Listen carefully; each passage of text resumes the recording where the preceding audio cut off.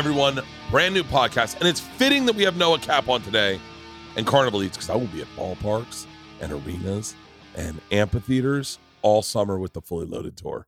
FullyLoadedFestival.com. Get your tickets. We were in June 16th, South Bend, Louisville, Kentucky, Dayton, Rochester. Then June 23rd, that weekend, we'll be in Greenville, Bristol, Lawrenceville, and Brandon, Mississippi.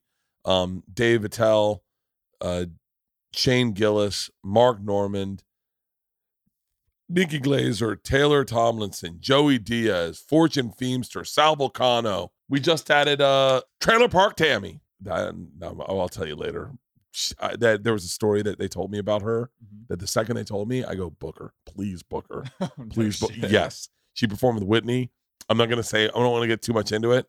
And I guess the venue was like, we were not cool with that act. And I was like, then I am very cool with that act. Take that act on the road with me. Today's podcast is a great one. It is with a guy that we have been talking about for like 3 years now? 4 years? Yeah, you first brought him up on Open Tabs. I first brought him up on Open Tabs. He has an amazing show called Carnival Eats. It's one of my favorite shows. It is my guilty pleasure. I love it, and I love his hosting. That's why I love it so much, is he's such a great host, but now he's become a good friend. And we keep in touch. We text all the time. He's come to my shows. He's been to my house. He is an immaculate dresser. He just had a baby. We talk about that. He's got a beautiful wife. The guy's living large. He is, and we talk about my experience over Travel Channel. We talk about our bosses over at Travel Channel, celebrate them. Shout out to, I won't say anyone's name. You got to listen to the podcast here if you get called out. We talk about everything. It's a great podcast. It's a great hang. You've heard me talk about this guy forever. Just listen to the podcast. Have a good time. Have a great day. Have a great fucking day. Have a great fucking day. Don't eat 3 hours before you go to bed, and you'll have a great night's sleep. Ladies and gentlemen, especially fitting that we're talking about Carnival Eats. That will give you a indigestion. Yeah, definitely. My buddy, host of Carnival Eats, fucking megastar, Noah Cap.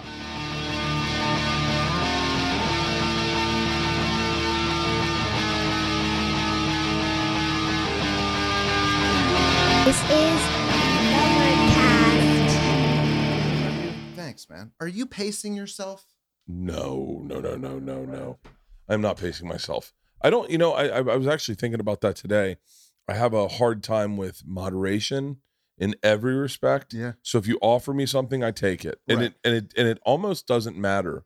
Like, I was doing non-dairy, and then someone made a plate of cheese, and I was like, yeah, of course. I felt rude not taking it, but that goes across the board. I mean, it definitely, like this morning I got an offer to go. There's there's a handful of radio shows that I will still wake up early for. Right. One of my buddies, Woody, has a great show here in Los Angeles. Yeah. And they were like, and he just called me the other day and he's like, you want to come in at 5 a.m.? And I was like, yeah.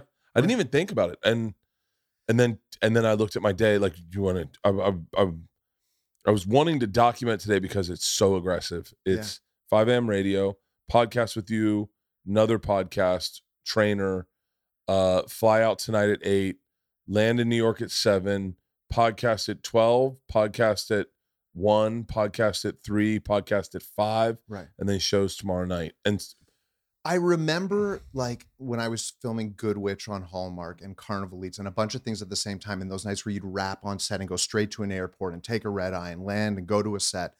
And I used to think about in those moments about like balance and all that. But people who have grown up in this industry, and if you've like had to pound the pavement and it didn't just happen for you one day, like instantly. Well, that's okay. There is a part of you that learns that gets ingrained early in your career where you're just like, you got to work hard. You got to take any gig that you get. Even when you're busy, there's that feeling of like, I don't want to say no because I don't know what tomorrow holds. So you kind of just keep saying yes to keep this like fire burning, but the fire gets fucking bigger. And then you got to throw more wood on. You know what I mean? Like, it's especially when your brand is content, meaning like my brand is talking. Yeah. And so I have to have things to talk about. And now we're getting to a place with our family is there's certain things that I can't talk about that would make great content, would make riveting content. And then sometimes content isn't funny, but it's insightful. And then I'm like, am I that guy? Like, I don't want to be the guy that would like. I look at YouTubers, like the big ones, and I'm just like, Mr. Beast. I don't think I could handle that pressure of every day. Like, I come up with content every day, but it's like mindless, just me doing my thing. Yeah, it's not like I have to worry about if a sponsor's going to like it or if my 1,000,000 point whatever people are going to, it's like the pressure of having to come up with new stuff every day has to be intense. Well, I think there's pressure to it, but there's also a obsessive compulsiveness to it, right? That I think that I lean into well. Like I enjoy, I genuinely enjoy thinking. Like I'll give you a perfect today I went. You were thinking. I was thinking about you, yeah. And I was like, oh, I have these new shoes that I haven't worn yet. I'm gonna wear them because Noah's a shoe guy. Like he'll get a kick out of them, and he'll be like, oh, where did you get it? Like that'll be a big conversation. Right. And then I'm like, oh, cool. And then I was like, and then like all that is who I am. Right. That's a good thing. And I did the same thing with you this morning. I woke up and I was like, you know what? I know I'm out of town, whatever. I don't want to show up with some cheesy like souvenir thing like, oh, it's the popular donuts in LA right now. I was like, you know what? I'm going to order $100 in breakfast sandwiches from McDonald's and bring them over. But because I'm not from LA, I didn't order an hour and a half before I needed to. So I left and now there's $100 of McDonald's sandwiches sitting at my front door waiting for me to get home. Oh, that's fucking hilarious. Yeah. So that's it's the thought that counts, man. Dude, I am so happy to have you on this podcast. You're like one of I've told you this before because we've hung out. Yeah. In Toronto. Your hometown. But you're one of my favorite finds. Like for me, like the things I like. And your hosting is so your Carnival Eats was like a staple. You know, it's so funny. I know, dude. I said to my daughters, I went and got did radio, and then I got coffees for my daughters before school. Yeah. And they said, well, am I going to see you tonight? And I was like, I don't know. And they're like, are you done? And I was like, oh no. I said, my buddy Noah's coming over. And they're like, podcast? I was like, yeah. They're like, who's he? I go, do you remember Carnival Eats? And they're like, are you being fucking serious, Dad? You were hardcore. I might have been the biggest fan. For real. And it was so exciting because you were like starting to kind of blow up at that time. You know what I mean? Like, I had been, in all fairness, Carnival Eats started in 2014. Yeah, you know better than I do. I know what was happening in my life at that time. Remember the season 1 wrap party, looking in the bushes and seeing you like watching us. And I was like, what the fuck is that guy doing? I know where I was at that point in my life. So like I had been let go from Travel Channel at the time and was having to figure out what I was going to do with me. And I was podcasting a lot, but I started to realize that I couldn't watch a lot of things on Travel Channel when I worked on Travel Channel. I couldn't watch a lot of things on food. Right. Because it was so inside baseball to me that like I only went to Travel Channel because of Man vs. Food. I loved that show. Right. I loved that show so much. Yeah, took a general meeting with Sharp Entertainment and they were like, and I only took the general meeting because I wanted to talk about Man vs. Food. Right. And then I couldn't watch No Reservations anymore, which was like an amazing show. I couldn't watch Bizarre Foods. I couldn't watch the reboot of Bizarre Foods where he did it via green screen. Right. And I found Carnival Eats at the same time I couldn't watch Guy Fieri when I was on the network. The second I was off the network, I became obsessed. Right. And I was like, I think it was like, it was interesting though, because when you like kind of reached out the first time or posted something, you have a show on television, a lot of people message you and say stuff, but every now and then somebody says something where you're like, this isn't just a compliment. This isn't just something that they noticed. This is somebody who's got some experience, who's done this. And I remember you talking about the way that I hosted. Yeah. It wasn't just like, oh, this guy's funny, makes a bunch of jokes. Yeah. It was like, talking about technical stuff, about the way, I'd bring my hands up in the frame early and to establish like, whatever little things where I was like, I appreciated that you were kind of picking up on the technical side of things. I loved the little things. I it's so funny. Like the things that snag me, Yeah. especially with, I can't talk about comedy specials because I can break down comedy specials and tell you what I don't like in a matter of seconds. I can do it all. But with Right. hosting, I was like, there was a guy, I won't say his name. I'll say it, but you can edit him out. He never looked to the person. He never talked to the person. Right. So inadvertently, the person he was talking to never looked at him. Right. Because you'd see that it's like hosting 101. There's a lot of hosting 101s, but like you don't talk to the camera as a host and go, I'm here with this guy. And because then that guy's like, who the fuck am I talking to? So then that guy looks at the camera. So now you have two guys looking at the camera Right. who are talking to each other, and it's so distracting. And then the other one, and I want to tell this to Sebastian Maniscalco every fucking day, and you can leave his name in. It's anyone who does an Instagram read who goes, hey guys, and they're gonna walk. The number one thing with hosting is start walking first, then talk. Thank you. You do not want your fucking line to be like, I'll be at the, like Yeah. it's a host, but your hosting was flawless, and you would make people comfortable, and you would make, and you had such a great way to button things.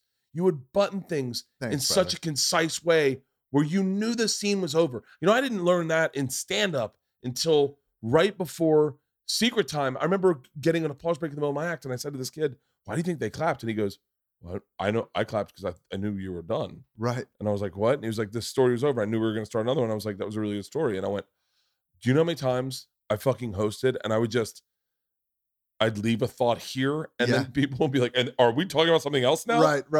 But it was so fucking. It is weird. It's funny. I hosted The Bachelor Canada and The Bachelorette Canada. I was Canada's Chris Harrison for a minute. He's had a second. If we're cutting stuff out. And I remember, and just like a few weeks ago, watching the American one that's on right now.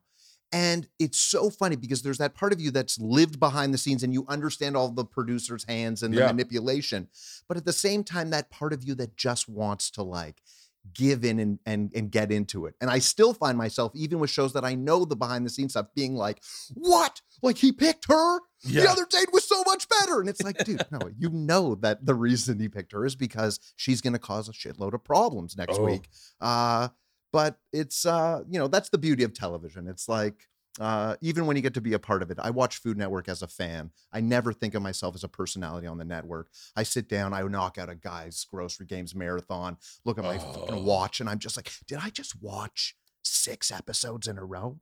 I can watch Guys Grocery Games. By the way, have you done an ep? Have you? I did an episode. I won. We should judge together on that show. I would. Can I tell you? I think I'm going back in April. I said to someone one time, I was like, it was after I was done Travel Channel. I was going in to do press at Sirius XM, and some guy was like, this is gonna sound shitty, and I don't want it to sound shitty because it's not shitty. All right. But when I did Guys Grocery Games, it was the nail in the coffin for television for me. Yeah. Because I was like, I'm never doing television again that day. And it lasted for a while. I started again. But like, I remember. What was it? It's the dumbest fucking thing. But it was a PA telling me to go back to my trailer. He'll tell me when I'm ready. And I was like, I'm not that fucking guy. I'm like, I'm so sorry. And it was like, can you imagine the young version of you seeing that version of you being pissed off that somebody told you? Like, you know what I mean? Just like, I remember being like, thinking about divas and people that whatever, and just like, if I ever got famous, or if I ever got fortunate enough to do what I love and all that stuff, I would treat everybody with respect and all that, whatever. You quickly learn that like, there is that the diva or that part of whatever the industry is actually just like trying to keep yourself maintained at the pace that you're going. And that those extras and luxuries are the things that take those little bits and pieces out of your day that allow you to knock out a full day, get on a flight, not sleep, and knock out another one. I went, we all ended up in Lonnie Love's trailer because we like, who doesn't? Yeah, I mean, that's me, the end of every Tammy story. Pescatelli, and we were like, and there was, I think Tammy was like, hey, did a child just tell you to go back to your trailer? Right. And I was like, yeah. And she was like, I'm not. And I was like, let's go over to Lonnie's. No one's going to say that shit to Lonnie. You had them fired. And so we went over to Lonnie's. We hung out at Lonnie's. just gossip, comics gossip. And then guy came over and knocked on and he's like, what are you guys doing? And we're like, we're just fucking waiting. And he goes, come on here. Yeah. And then we all hung out with Guy. And the kid came over and he was like, I'm going to need you guys back in your, and Guy's like, we're good. That, it's so funny. I said, after I did my movie, my executive Which producer, congratulations, by the Thank man. you. I mean, like everybody on Instagram, I followed along the behind the scenes shenanigans, and I'm excited. I'm excited to see it. When we did the movie, my executive producer, Kale, said, I can see your propensity for being difficult. He goes, stop the whole Birdcast. What word did you just drop? Was that a triple word? Was that a Scrabble triple word score? I go, what do you mean? He goes, oh, I could very easily see you being difficult, but you're difficult in the things that you want. Right. Like there's certain things that I go, it's like a free spirit. Like I don't want to fucking be told to, I know my limitations. I cannot play like a fucking, a small bit part in a movie where some kid tells me, I need you. Oh my God. Like I'm telling you, it all comes back to this PA. It's like, dude, this PA really. There's so many times that as a young talent, and I know you know this, where you follow the rules to a T. Yeah, of course. And then one day, inevitably, you end up saying, it has nothing to do with my comfort. It's just a line of command of like a trickle down bully economics of this kid's terrified of this guy who's terrified of this guy who's terrified of this guy who, by the way, doesn't know what the fuck he's doing. And so then all of a sudden I'm the one sitting in full hair and makeup for 12 hours for a fucking 5-minute scene at the end of the day that may or may not be used in the movie when I could have done hair and makeup right before it. Like my thing on the set was being covered in blood. Right. I have tactile issues. Right. And so they would want to cover the bottom parts of my hands in blood, which is sticky. Right. At 6 a.m. This is you shooting the scene where you got your first period. This is yes. Yeah. Powerful scene. And I would be like, the first day I did it, and I couldn't eat because my hands were covered in blood. And I realized somebody had to feed you. I sat for 4 hours not eating, and we went to lunch, and I still hadn't shot my scene, and I was like, when do we shoot my scene? And they're like, and I remember one of the executive producers going, you don't need to be covered in blood right now. Oh my God. For a guy with tactile issues who had been sitting with his fingers apart like this for fucking 4 hours in a trailer, I was like, and that guy had bloody handprints all over him a second later. Where did you shoot that again? Serbia. Yeah. I was gonna say I thought it was Croatia for some reason, but Croatia's. I've made fun of Croatia a bunch because one of my good friends is from Croatia, but Croatia's fucking gorgeous. I've been. Really, it is gorgeous. You've traveled a lot. I've traveled a lot. Is it because you're Canadian? What does that even mean? You motherfuckers travel like you like Johnny Appleseed. Well, you know what it is. I think it's just America's so proud of itself that it's kind of like, why would I go anywhere else? You know what I mean? We have it all right. We've got a lot here. Yeah, Canada's like heck, it's freezing half the time. So what do you got in Canada? You've got, first of all, let's be real. Hold on, Montreal City. Let me tell you something before we talk about Canada, about Croatia. Oh yeah, please. I have a crazy story. You want to hear this? Please say you got involved with Croatian mafia. Dude, this is as close a story as I can get to your world of madness. We're leaving a hotel, like we stayed up in the mountains at this really nice place. You and your wife? My wife and I, we get in the car. Who you met traveling? Who I met in Israel on a bus, on a tour bus when we were like kids. I mean, not like inappropriate, creepy, like we were of age. It's okay when kids fuck. Yeah, I guess they're both kids and the numbers add up. Or don't add up, which actually adds up. Oh. So we're in the car and we're about to make a right turn onto this 1-lane road that's this winding thing down out of the mountains. It's a 30-something minute to get back to the highway. And right as we're about to make the turn, these two kind of Mercedes SUVs pass. And I pull in behind them. And we're driving. And these people are just inching along. And it's like, you're leaning, you're looking, can I get by them? There's no way to do it. And eventually we get to this part and it's now been 20-something minutes. And I'm like, come on. Like, this is nuts. And Bert, I hit the horn. Like, let's go. Boom. Brake lights go on the first SUV. Boom. Brake lights hit on the second SUV. And then like a movie, all the doors open. And I'm sitting in this car with my wife looking forward. And out of the car gets these guys that are, they're stand-ins for MMA fighters in like, you know what I mean? These guys have no necks and they're wearing like acid wash, like jean, like capri style. You know what I mean? Yeah. They get out and turn and look and start walking to the car. And I'm sitting there like, this isn't good. And they get closer and I'm like, whoa. Hey, I don't want a problem here. We're in the mountains. There's nobody. Yes. They come up to the sidecar, my window's down, and they start, no, whatever. I can't understand what they're saying. And I mean, you wouldn't know it from looking at me, but I'm not a fighter. You're a big guy, though. You're a big guy. I'm a big guy. You'd think I'd be MacGrubering, just ripping necks out of people. I'm that physical presence. I've never been punched. I've never punched anyone except my friend Corey Hurwitz in public school. These guys they're angry, and then it starts. They start trying to unlock the car door, and they're reaching in and grabbing at me, trying to get my seatbelt off. My wife is screaming like, stop. Yeah. And like, We're there's not this Americans. moment. We're not Americans. Right. I'm trying to find my backpack with the Canadian flag.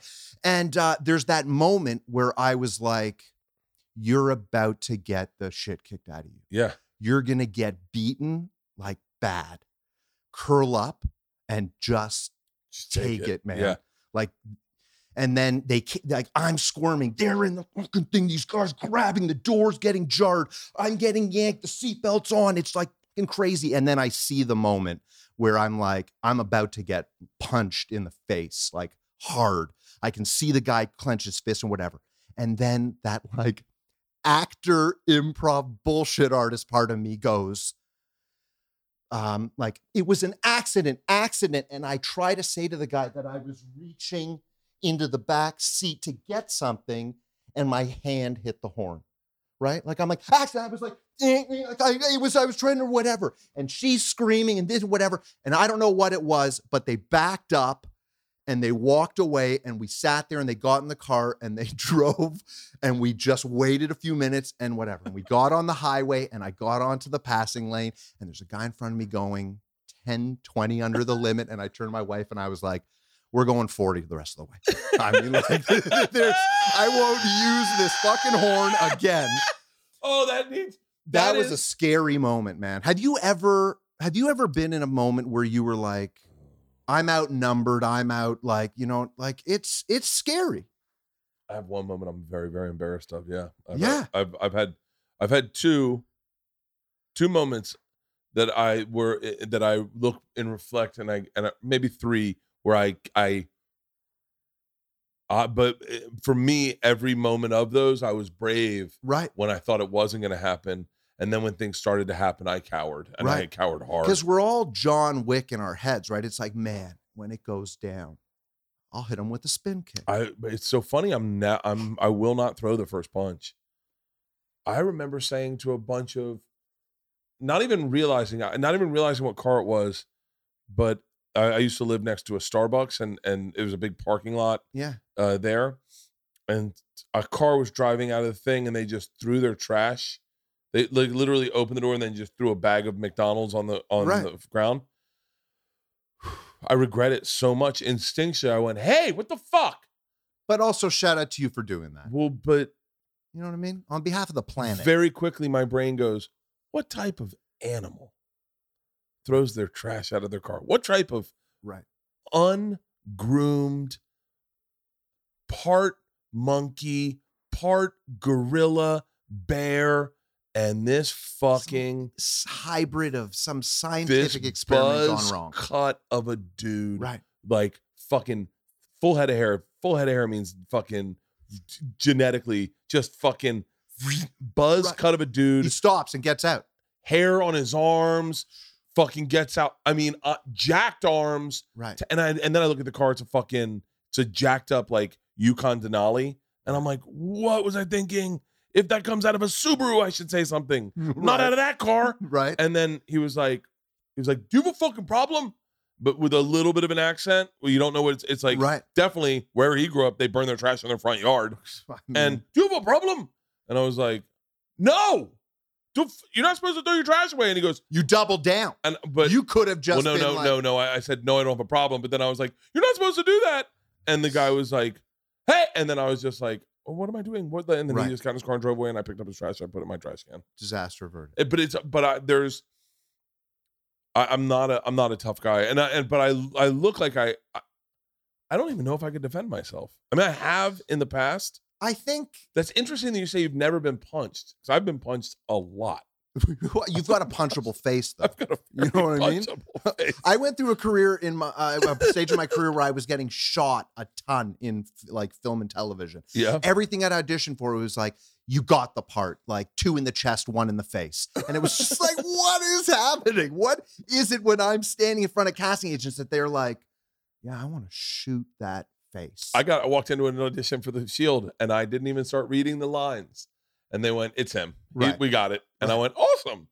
And they're like, great, we'll see you. And so I showed up, and they're like, DWP outfit. And I was like, okay. And meaning in my head, I'm such a fucking idiot. I was like, oh, that means I translate to the blue collar people. Right. Yeah, I'm a blue collar guy or white collar, whatever. Which one that wears a DWP One of the outfit. collars. And then it turns out I play a husband who's jacking off watching a black dude fuck his wife.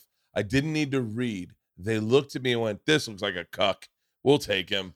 And I fucking booked it. I put it on my Instagram the other day. I love this game where we throw a crazy story out and then the other one tries to match it, which you just did with the punch. And now in return to what was your character? A cuck. That was waiting for somebody to what? A cuck. I was watching yeah, a big black dude fuck my wife. It turned me on. I did a film called How to Plan an Orgy in a Small Town.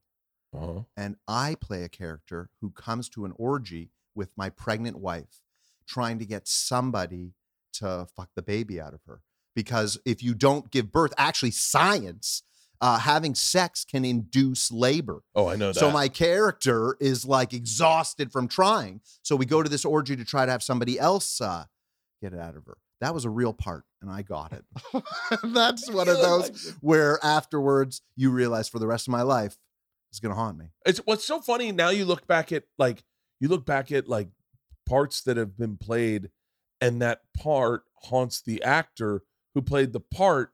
Like, have you seen what is the Rosie O'Donnell movie? It's called My Sister Rides the Bus. No, I don't. It's like so funny.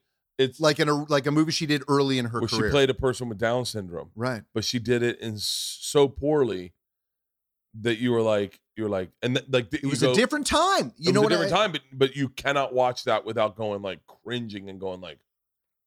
I don't even want. I mean, it's if I even bring it up, somebody will just Google it, and it's irrelevant if I say the name or not. But in university, I played a part in a student film that today. Oh yeah, was really not. But it was a different time. It's hard to say that it's a different time to people because people of this time don't get it. And you go into that with the best intentions. It's like, I'm going to try to portray this character and show to people the trials and tribulations of developmental disabilities, whatever the things that you've got in your head that are like the positive. Then you look back at it all these years later and just like, I mean, if I could buy every version of the tape. But you guys in Canada are, I was always under the impression, and correct me if I'm wrong, you guys were already more progressive than we were in the States. I mean, just by the simple fact that you did not have slavery, I'm assuming.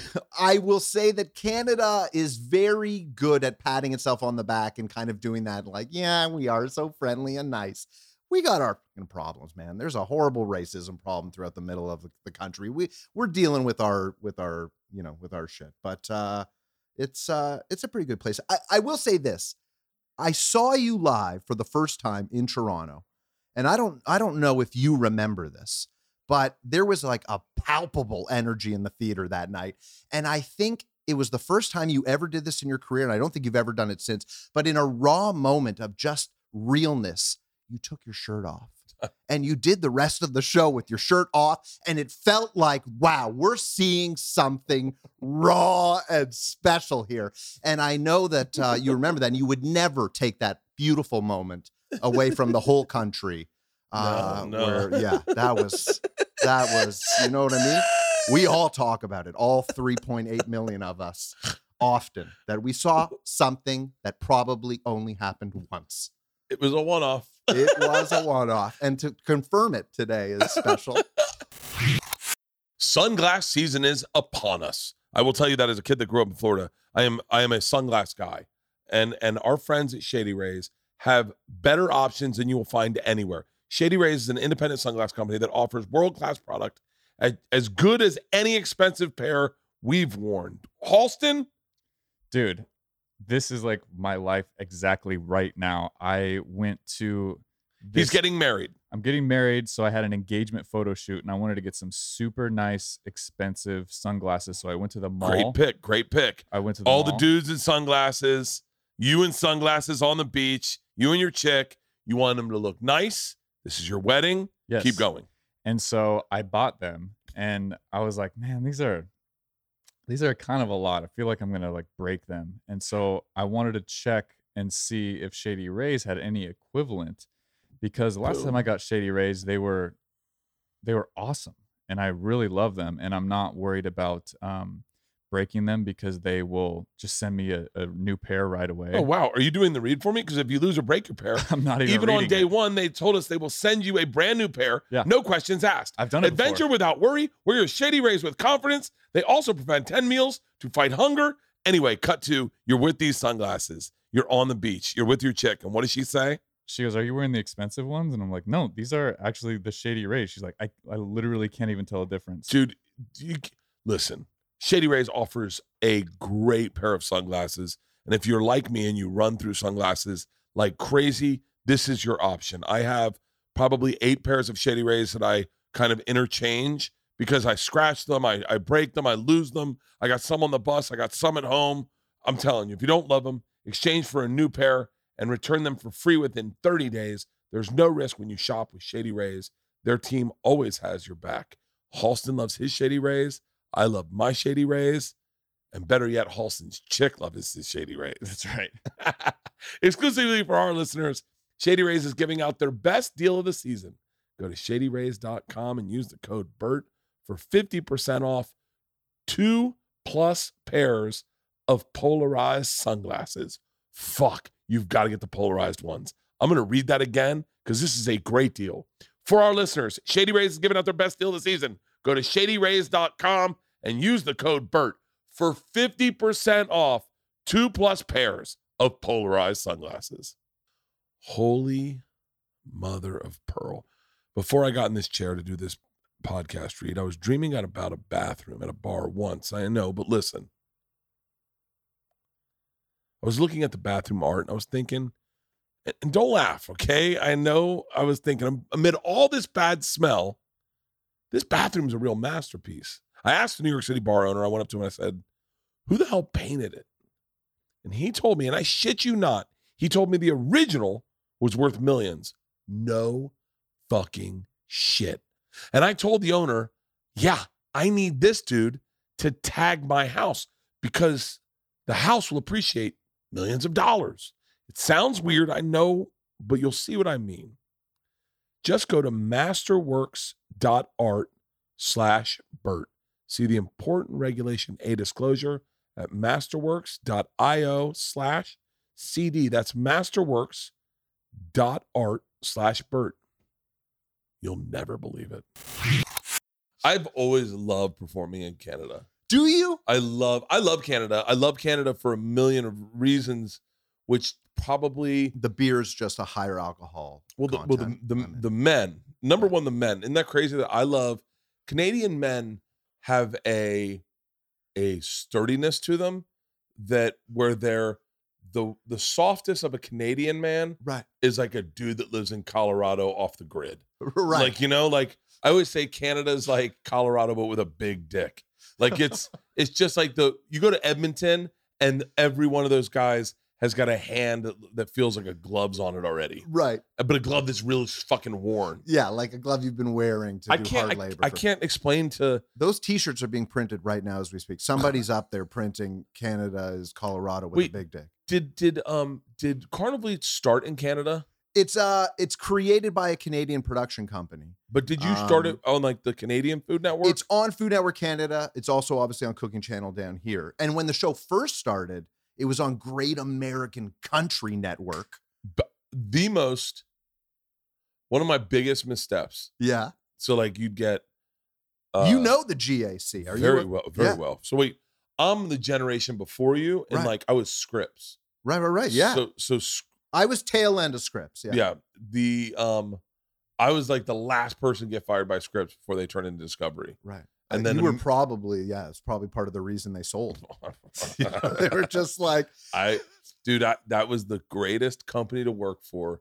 That was the greatest, I will say, group of men and women to work for. The people I worked for, I think the people that I didn't know many of the people that came in, but the people I worked for, Kathleen, Kathleen to this day, what's her? Can you type in? I think she's head of all direct. I think she's the director of Discovery right now. I don't know what she does. She's in charge of HGTV, DIY, fucking Magnolia. Kathleen Samsonite. Is that her last name? Samsonite. Samsonite. Oh no, I was Kathleen way off. Harrigan. That was a Dumb and Dumber reference. Kathleen If Harrigan? anybody picked that one up. It's Kathleen with a K. Who Who spells the tech booth got my Dumb and Dumber joke there. Samsonite, I was way off. No, go to. So Rosie O'Donnell does that woman was a blast. Yeah, that woman was a blast. There were a bunch of these dudes that ran Scripps, like Ken and Kathleen Finch. Yes. Kathleen Finch is a fucking badass, and she's listening. Kathleen, if you're listening, let me tell you still something. love. I spoke to deaf ears at that network about the had anyone listen to me, they would all be making tons more money. I talked to them about podcasting in 2010, and I said, you guys own the lifestyle department. You go to Upfronts, and I'd say you're listening to people in Upfronts brag about magazines. Magazines are on the way out. I don't know, the fact that anyone is bragging about how many magazines they're moving is comical, considering everyone's using iPads. And I said, and podcasting is the future. Right. I said, you have a built-in set of talent. You have a built-in ad sales department. I said, for a very minimal investment, let me start the podcasting branch of Scripps. We will get Alton Brown. We'll get Andrew Zimmern. We'll get Anthony Bourdain. We'll get Adam Richmond. We'll get Bobby Flay. And I said, let me explain to you. You were ahead of the whole curve. Way beyond. I still am. I'm still am. I really am. I'm being dead serious. How many people are starting podcasts right now that have no fucking idea what they're doing? Dude, I just love the confidence and the fact that there was 0.1 seconds of delay. It is. There's no look. I am consistently aware I'm ahead of the curve with podcasting because I was lucky enough to be into it. I was into it. I found Ricky Gervais's very early on. Yeah. I became friends with Joe and started doing Joe's podcast. Yeah. And was lucky enough to listen to Joe and Tom and Joey and all my friends and start my podcast. Now I have 3 podcasts.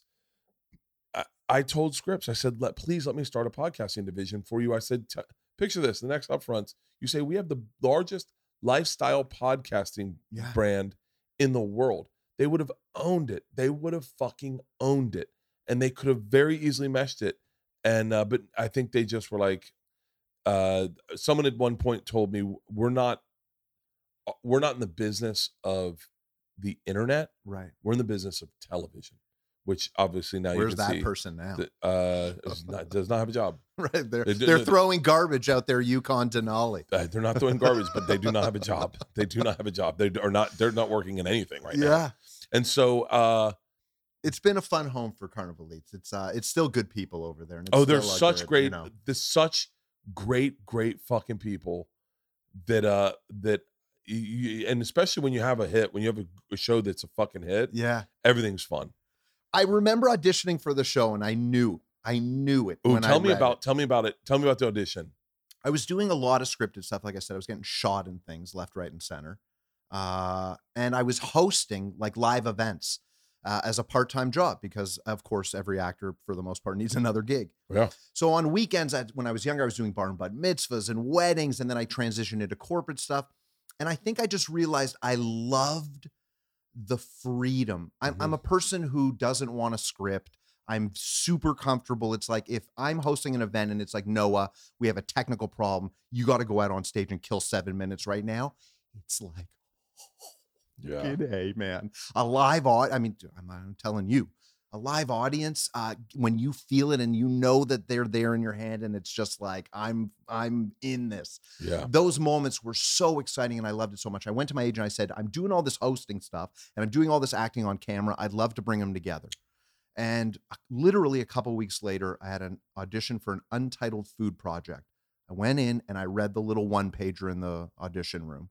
And it was like, we're looking for somebody to travel around America eating the craziest carnival food. And I was like, this is me.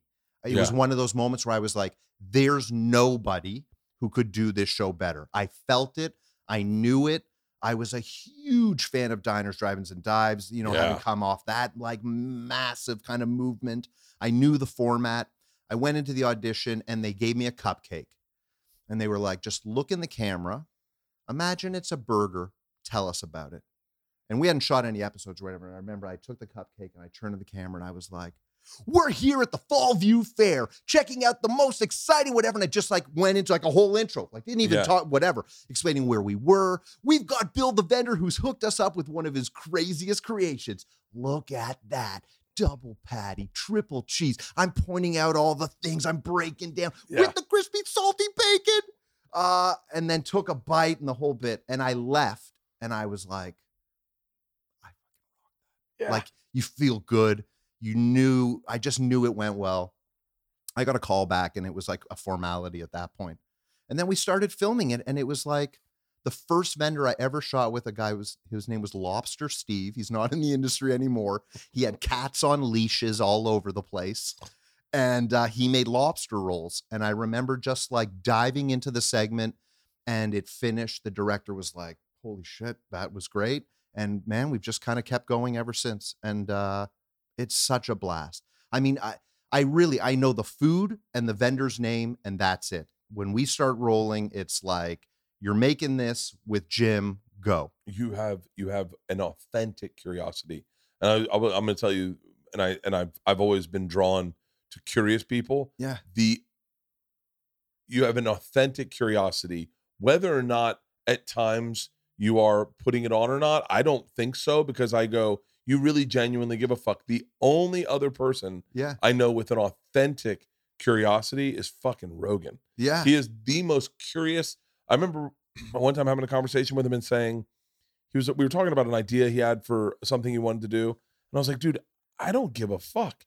Whatever you fucking do, I want to watch because if you're interested, I'm interested. Yeah. Like this. And that's what makes Carnival Eats so great is that the fact that you're interested, the fact that you genuinely, even if you poke a little fun, you're not mocking anybody. Yeah.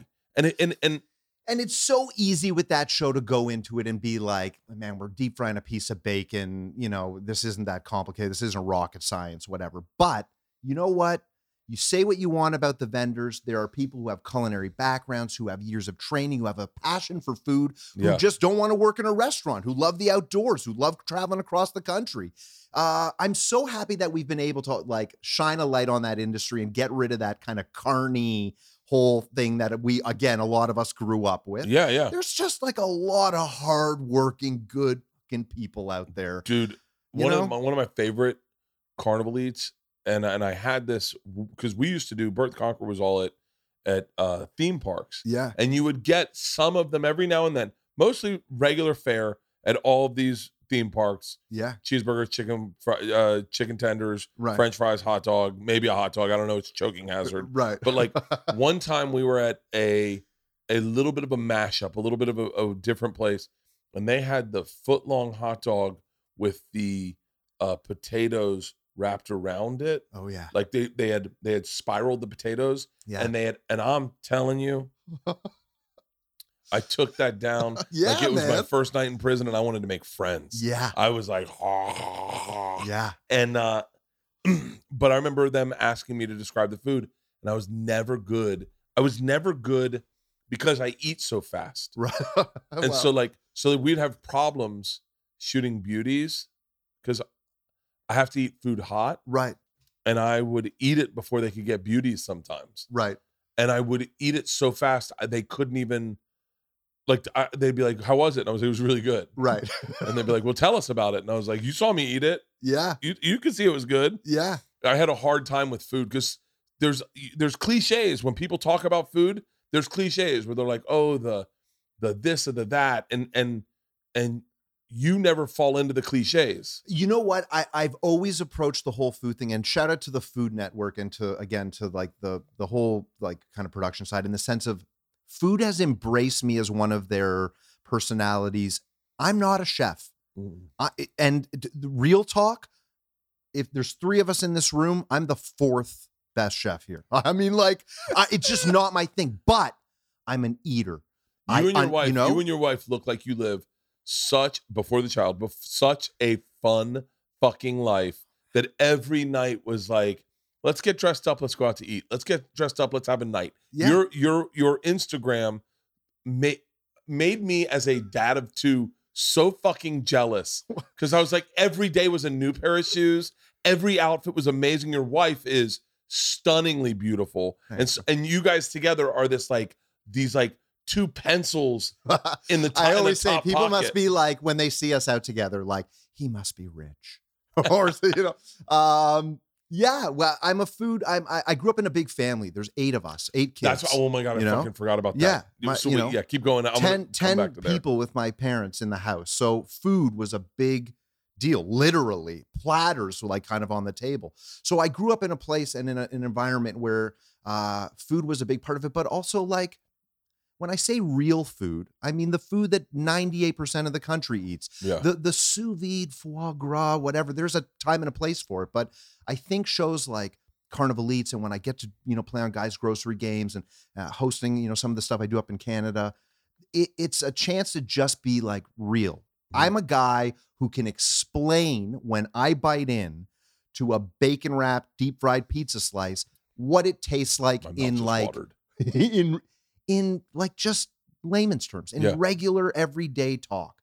And I think people like connect with that. And one of the cool things is that your show wasn't so many of the things people have to eat on Food Network are so many of the same things. So many people have I'm trying to think of the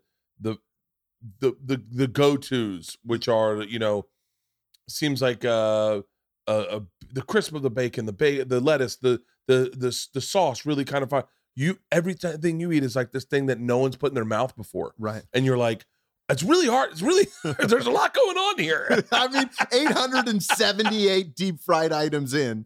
I still have moments where I bite into something and I'm just like, I didn't think this was going to work. This was a weird combo, but it works. So wait, 8 fucking kids? Yeah. So wait, tell me about, I don't think 3 older and 4 younger. I only know you. Yeah. I only know you as, I'm trying to think of the right way to say this, but like, say it the wrong way. Shiny, sparkly Noah. Wow. You're a manicured guy.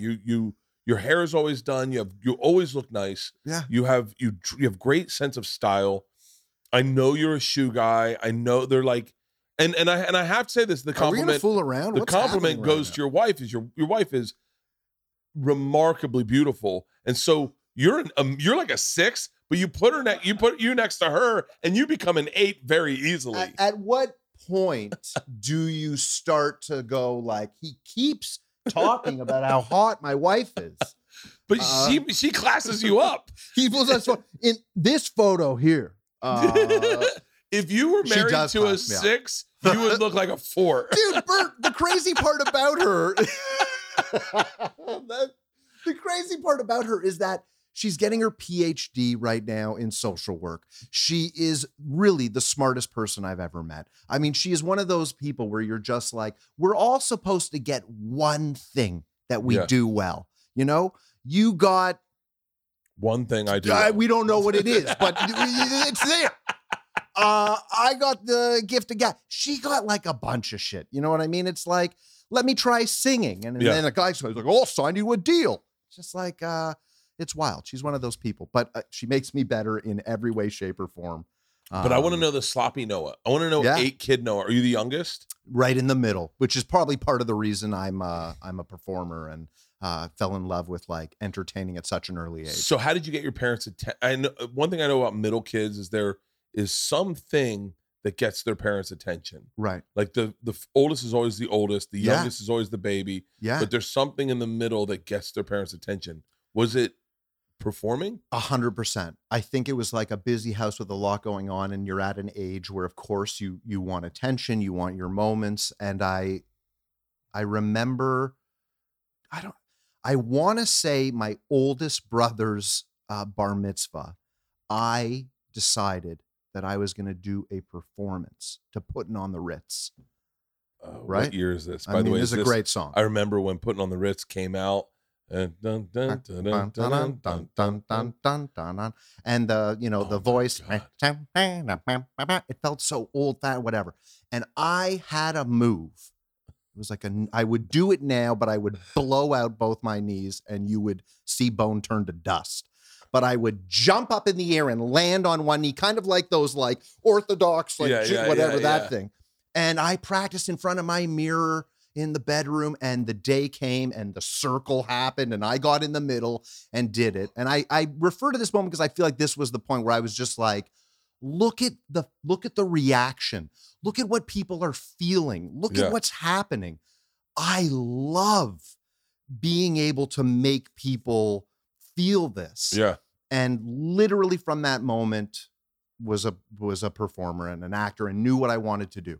I never wavered. I never was like, I might be an archaeologist. It was like, I wanted to be a kid. I wanted to be a performer since I was a kid and stuck with it. So I would say, growing up in that kind of madness made me find that way to, look at me, kind of look at me. Two things first. Also write one down. Gene. Have you Gene Parmesan? No. Have you ever seen? Shout out Arrested Development. Anybody? Have you ever seen Putting on? What's his name again? Halston. Halston and I. It's because you guys are so tall. Halston clearly has a weird, shitty sense of humor like Samsonite? me. He really likes my gags. Putting on the Ritz with Gene Wilder. You ever seen that? In Young Frankenstein, have you ever seen? Oh, I've seen Young Frank, of course, and I kind of whatever. Is there a Putting on the Ritz scene in there? What? I'll start laughing. I'll start laughing. It will be the one thing that I think about all day long. Frankenstein. Oh, wait, have you never seen Young Frankenstein? No, so it's so inappropriate. It's hold on, don't hit play yet. Don't hit play yet. Don't hit play. Man. He teaches him how to do Putting on the Ritz. Do you remember this? If I you haven't do seen this in now. a while, I gotta fucking listen to it because it is the fucking funniest fucking clip. This was Raymond's dad, and he's since passed. Peter, what's his name? Just the thumbnail so gets you excited. So for anyone listening who has not, and a lot of people I don't think have seen Young Frankenstein, it's Gene Wilder creates a Frankenstein. Yeah, Mel Brooks. This is like a Mel Brooks classic. Back in and in order to introduce his Frankenstein to the people, they rehearse how to play Putting on the Ritz together as a duo. And because he has a limited capacity, because he made him, he has him sing Putting on the Ritz. But it makes me cry. Okay, just play it. If he does a knee drop move. It's like looping in the background. Oh man. That's the one thing. I don't know if you're able to talk about this, or meaning I don't know if you know about this, or if I'm just imagining something different. But what is the Jewish path to Toronto? Like, I mean, I know the one to Brooklyn. I know the one to Miami. I know the Jewish to Los Angeles. I not to say that I didn't know there were Jews in Canada. Yeah. But what is that? And also a family of 8 seems so large. Yeah. Were you guys conservative or No? My mom was Christian. My dad was Jewish. I grew up in a family that's pretty aggressive right there. Yeah. That's progressive. And we aggressive. celebrated everything. I mean, like Christmas, Hanukkah, Easter, whatever. I mean, we celebrated it all.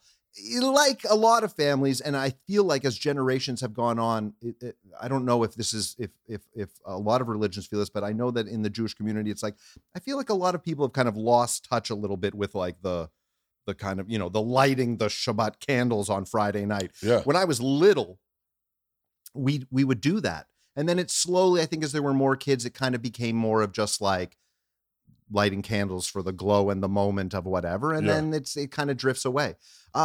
It's never been a huge part of my life. It was a big deal when I was 13 because I got like a bar mitzvah. I think $3,800 or something like that. At that time, I was like, "What do I buy first? Yeah, a yacht, a vacation home." The folklore of Jewish kids' bar mitzvah bag. Yeah, the fucking money that came in. And I didn't have parents that made me keep it in an account until I was 21 or whatever. So I was buying original Sega Master System games like there was no tomorrow. So just out of curiosity, does your what's the 8 kids? Yeah. A huge swing. Split. Oldest, my brother Ricky, who's actually an LA resident now, is in his mid 50s, and my youngest sister Madison, who's out on the west coast of Canada in Vancouver, green thumb, like cherry picking farmer. Yeah. She's in her late 20s. So wow. My dad's been making babies for decades. Is your dad grew up in Canada? He born and raised, yeah. And just love sex, I guess. Like just, you know what I mean? Wait, same mom? No. Okay. No, which is, Okay. yeah. Married, had the oldest 3, kept the kids, married my mom. She had me and 4 more. I'm the first one of Gremlins 2, the new batch. Like I'm the, Wait, so which, by the way, on a quick side note, if you go back and watch Gremlins, it's fucking terrifying. I always thought of it as a kid's movie, but when you go back and watch it, it's horribly like scary. It's not a kid's movie at all. Well, I think the premise was they were the Gremlins destroyed the Japanese bombers. They took that old woman on that. Remember those chairs that go up the staircase? Oh yeah. And they like wire it, and she goes up at 100 miles an hour and blows out the. I haven't seen Gremlins in forever. Why is that not a remake, dude? Literally, it's happening right now. If you could remake one movie from your childhood, what would it be, and who would you cast? Bugsy Malone, which probably nobody remembers. Scott Baio, Jodie Foster, all Malone. Kids. Bugsy Malone is a movie where there's no adults. The world is only kids, but they're gangsters. It's like the time of like Tommy guns and like. So the cars are old-timey 1950s, whatever, but they're pedals, and the guns shoot marshmallows. And when you get hit with a Tommy gun marshmallow, like you're dead, but you're not. You know what I mean? It's a musical, but look at these kids. Look at these 4 kids with Tommy guns backing this kid up in an alley, and he's like, no. And they're Robinson? Like, tell him Big Buddy Roxy told Robinson. you not to, whatever. You like, Fat Sam? boom, look at this. They unload on him. Whatever game it was, everybody was playing. Scott Baio. And there's a voiceover like Ray Liotta in one of these movies where it's like, you didn't mouth off to the kids with the, whatever. If you knew what was good for you, like... Anyway, this movie, man, it's a hidden gem. Jesus, I can't believe this slid past me. And it's like, well, look at the fun, look at the time. Yeah, it's like kids in the barbershop with like getting their haircut with the hot towel, and somebody comes up and instead of the neck slice, they put a pie in his face, a marshmallow pie, to imply like he's done. I want one of these doors. Bugsy Malone. Oh, when we did the renovation on our house, I put in a beautiful home theater in the basement. I was this close to having some kind of like piano where you have to play 3 notes or like something that that door right there isn't really a door. No. So that was initially going to be a fake door. A fake door was going to be put in there, and then it would push out and open. But there's something wrong with it. I forget what it was that was wrong with it. But I wanted that to be a fake door. Right. I didn't want anyone to know there was a gym on the other side of that. I've had a lot of. I want to build a safe room. I want to build a safe room. There's so much I want to do that my wife that I was like I wanted a moat. I wanted a tunnel. But this is it. You've got this beautiful new house. Yeah. No, but I wanted a moat. So where the trees are, I wanted a moat behind the trees. We couldn't do that because it would destroy the roots. But hold on. What kind of, are we talking like a medieval moat where like it's swampy and shitty? Or is it lazy river Atlantis moat? So I had sold her on a koi pond, meaning like a koi pond moat. Right. But it became super complicated because you'd need a bridge to get the cars over. Right. We could never bring the tour bus over the bridge. And so all of a sudden you're like, okay, all right, fuck the moat. Then I wanted, this was the big one, is I wanted a bomb shelter. I wanted a bomb shelter underneath. So we had so much time during the quarantine where this was just land and we were trying to figure out what to do with it. Yeah. And one of our buddies is like a big idea, big follow through guy. Right. And he was like, you need one of those. He goes, bomb shelter. He's like, now's the time to dig it in. Put a fucking bomb shelter. I don't know his name, but I like him. He's one of the biggest movie producers in the country. I'm not a doomsday prepper, but I watch the news. I would feel a bit better if I had a underground bunker that I could stay in for a few weeks or months. So then we were like, all right, bomb shelter, right? But are you doing it like legit, or are you just like, are you looking for a place that you can go down, flip those metal doors closed, and like hang out for a bit? Or does it have filtered air? Does it have like 3 years of canned goods? Filtered air, no years of canned good. Here was it. You ready for the caveat? You eat your bomb neighbors. Shelter. No, okay, no. Okay, by the way, okay. Just there's one neighbor I couldn't catch. He's a fucking wild card. I could catch 4 of my 5 neighbors, but they're too old to eat. Right. A tunnel from the bomb shelter into the house through the basement. That was my plan. But they're too old to eat. You're worried that it's going to be.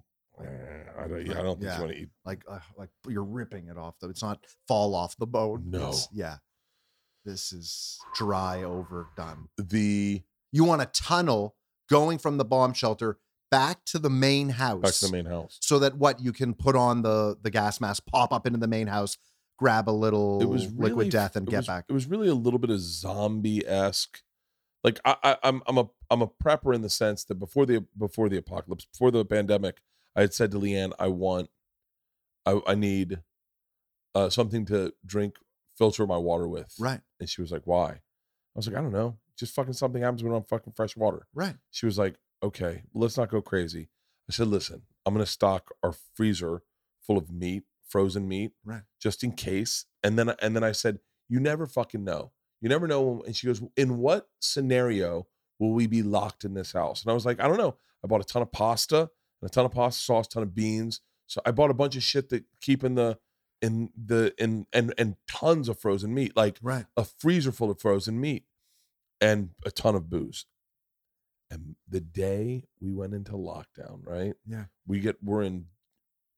They're doing stay-at-home orders on Monday or Sunday, and we're driving across country. And I said, do you need me to pick up anything? Because the middle of the country hadn't believed in the pandemic yet, so you could still stop at Walmart's. Right. And she goes, honey, you are ready for this. I was like, what? And she goes, I've been making fun of you in my head for this fucking garage full of food. We are set. We've got tons of pasta. We've got tons of meat. We've got more. And you know, I stock liquid death in the cases. I have to the ceiling in my garage. Yeah. I have first of all, I love Liquid Death. Yeah. But I sign up, I get it delivered to my house once a week, I think. And so, but I love it. But more importantly, it's nice to know you have fucking drinking water. And so I'm a little bit of a prepper like that. So I thought bomb shelter, tunnel to the house through the basement, panel door that you don't know is a door. Back to your secret door. Guns. Let me tell you something. I was going to say the next question guns. is guns. I bought guns. Is there a 6-shooter under that side table taped to the bottom of it? First of all, number one rule of having guns, you don't tell anyone where your guns are, because I found that out was I a found test, out. Bert, and you just passed it. There's one more test. We'll see what happens, but that's impressive. I bought guns before definitely before the pandemic. Are you allowed to tell me how many guns you own? I'm stockpiling now. Right. Now I've because double digits. What happened is no. Single digits. Single digits still.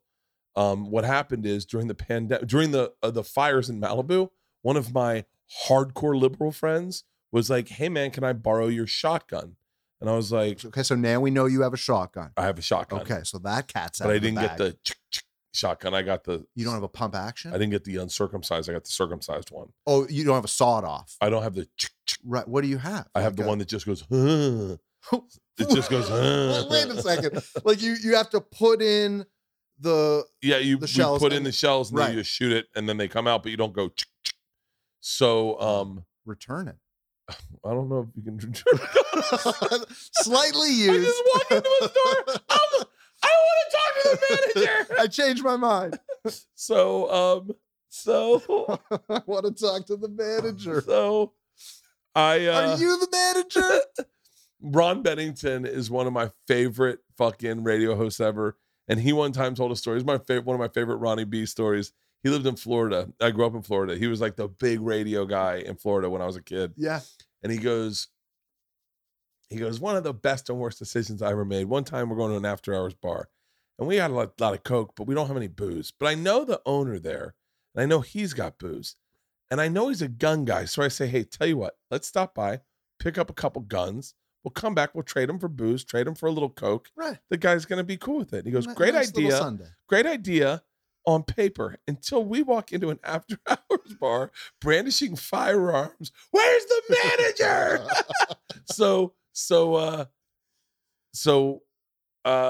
What was I just thinking about? Oh, my buddy wanted to borrow a gun. And I was like, no, man, that's the deal. When you post online about gun control, right. You don't get to borrow them when you need them. You have to stand.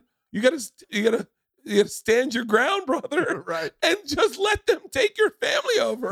That's how that fucking works. I mean, his fault for not buying under 10 guns. Dude, as we're talking about this, I'm buying more guns now. Like as you said this, I haven't bought a gun in a while. It's like, why is he on his phone? You're literally ordering up a 6-shooter. Guns are illegal in Canada. Gun? Do you have a gun? I bought a fart gun yesterday, Bert. I mean, look at me, buddy. You know what I mean? Like, I'm a Canadian kid who grew up in But do you guys have like wolves and stuff coming to your front door? Moose. Yeah. Well, when they're traveling as a group. Yeah. Have you ever seen a fully grown male moose?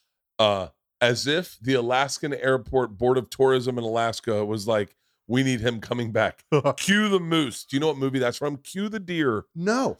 Funny Farm. Have you ever seen Funny Farm with Chevy Chase? Dude, sitting on the little tractor on the cover? Dude, that movie is so fucking funny on so many levels, and I couldn't get my wife to like it. She goes, when he goes, they get the dog, and he goes, look at that dog run. Look at that dog run. He's still running. And then the dog right. runs away. I am a Christmas Vacation. Chevy Chase. There's one movie, and that is it in my mind. I mean, Fletch is pretty epic, too. Huge fan of Fletch. But Christmas Vacation is the movie. Christmas Vacation and Big Lebowski are the only two movies that I think I could write the script if I didn't, like, if it wasn't on, that I think I could, like, do it top to bottom. Big Lebowski. Big Lebowski is a movie I was told about. Yeah. Okay, fine, I'll watch it. Watched it by myself, thinking, laying in my bed when I lived over by Hollywood and Highland, and I was laying in my bed and I turned it on, sat up in bed, Yeah. hit pause, went upstairs, made myself a White Russian, Yeah. lit a joint, and continued watching it. And I was like, this is, I mean, it is so great. Yeah. And I'm terrified to open the door. If I say one line, it's just going to create a floodgate of like epic moments. Those are performances like John Goodman. That is one of his greatest performances. What is it? Shomer Shabbos. This is Shomer Shabbos. I don't roll on the Shabbos. I don't roll on the Shabbos. He's got a gun. Oh, yeah. He points it at the Jesus. What? So then let's talk. Don't fuck with the Jesus, man. Let's talk. Like we were talking about this on the tour bus. Movies that defined your sense of humor as a kid. Yeah. Now, I got lit up because I don't know why. It was one of my friends that lit me up. Yeah. Was like, oh, you're not going to talk about. I said that was greatest comedies. Right. But these are obviously the ones that form your personality. They define you. Yeah. You watch these comedies, and part of you becomes either Ty whatchamacallit is it Ty Trainer in Caddyshack, Carl or Nice. Rodney Dangerfield. You become one of those characters you lean towards, and then it informs you as a young man. And then you watch your next one. It's a little bit of Fletch, and you go, yeah, I'm a little Fletch. I'm a little slick. I'm saying the joke they're not getting. And and I would say Chevy Chase was a big one. Like when I think about, even Caddyshack, like his character in that. Chevy's one of those people that, again, because I'm such an improv kind of like, I love that freedom of no script and all that. When you watch him, you can see the script supervisor sitting off camera just like, what in the world is happening? Yeah. Like, it's so natural. Everything feels like he's so real because it is. It's like he's got a sense of what the lines are. There's a moment in Caddyshack when he brings that like beautiful blonde girl back to his place, and they're hanging out and he's playing the piano and the whole bit. And he goes over to get a Perrier to pour whatever. And the top, he's already opened it and clearly had a sip or whatever. He puts the top on it and then goes, whoa, when he opens it, right? That's not in the script. That is not written in the direction. Yeah. That is a moment of like, maybe they did a take, it was open, and he's like, leave this one here. Like it hits him that there's a gag. And that stuff is like, that's the money. That's the best. I love that. What's funny, and I think you can probably speak to this more than I can because you've done a lot more acting than I have. But like, I watch that and then I go, how did he sneak that in? Like, because when you do a movie, you do your wide, you do your singles, you do your tights, your mediums, maybe. But like, at what point he just did that once and then they used that one? Shout out to editors, man. You hope that you get an editor that, that here's the question. That finds the beauty. Who's funnier? Just you gotta don't think about it. As an actor, in improving, and you get to watch him in the scene. Who's better? You ready? I don't like Chevy Chase or Jonah Hill? Chevy Chase. Jonah Hill. Really? All day long. Jonah Hill all day fucking long. Jonah Hill is so talented. Agreed. He is so fucking good. Have you seen him in War Dogs? I was about to say, if you took Superbad, Wolf of Wall Street, and War Dogs, like think about the three characters he plays in that, and the range. Fucking Django Unchained.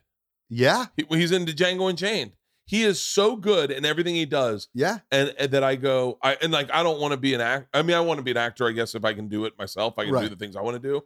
The only thing I'll sit in a trailer, I don't want to be an actor. The Machine dropping on. No, but like meaning like an actor. Right. Like the one thing I will sit in hair and makeup all day long in a trailer, and I'll let a child tell me when to walk out.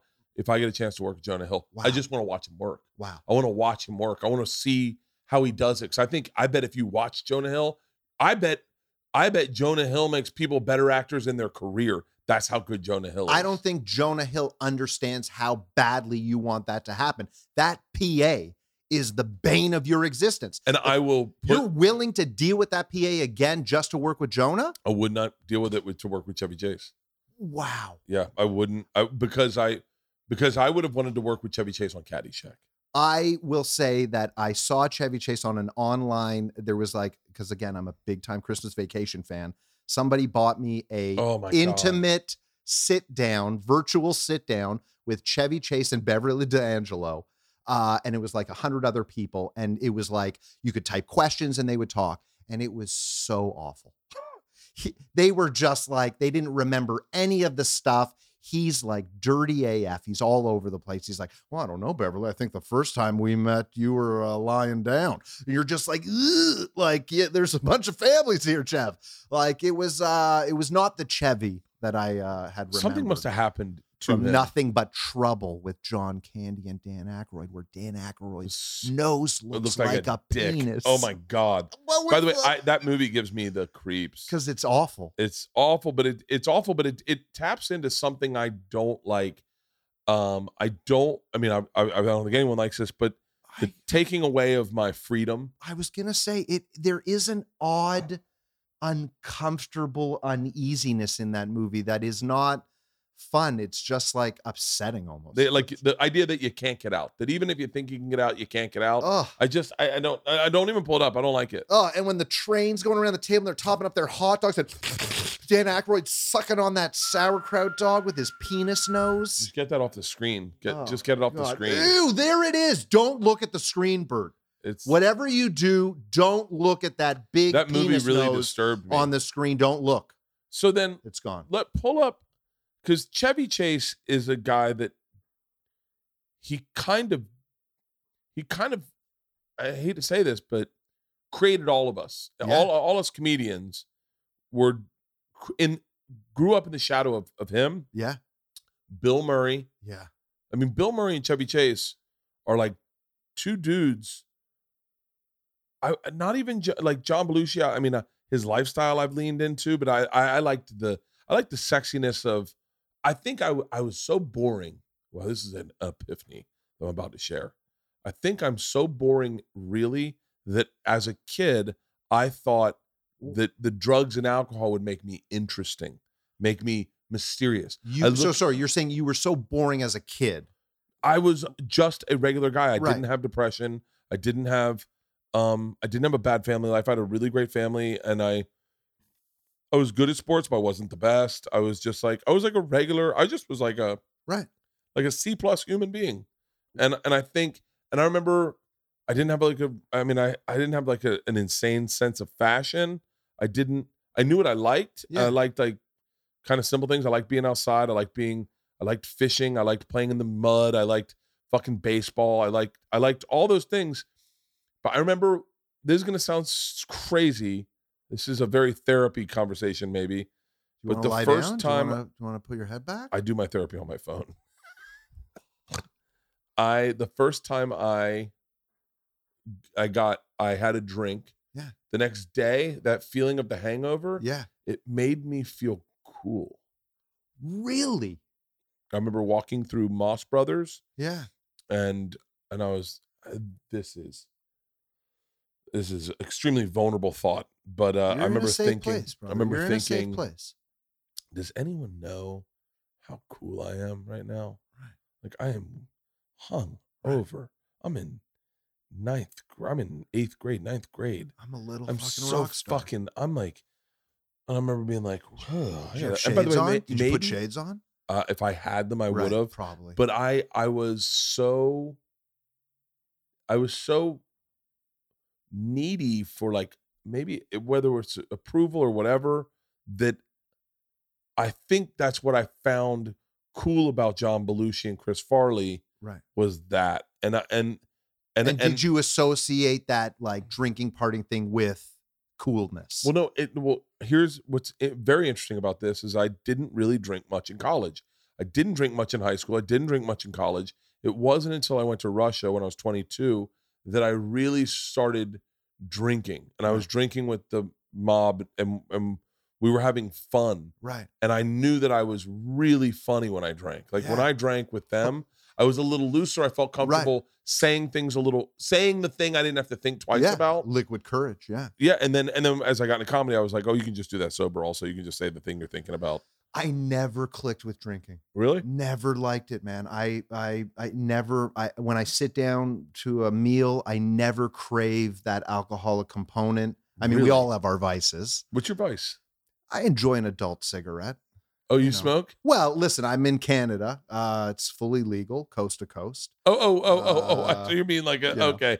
I was like, Like a cigarette, like an actual nicotine cigarette. yeah. I think a nicotine cigarette has touched my lips 3 times. 2 of them was in a play.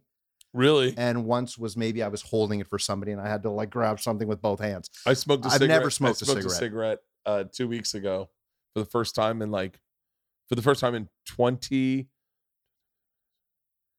22, since I was 22 years old. So 25 years, Right. 27 years. First time in 27 years I smoked a cigarette. My buddy, I won't say his name, but it's Tom Segura. He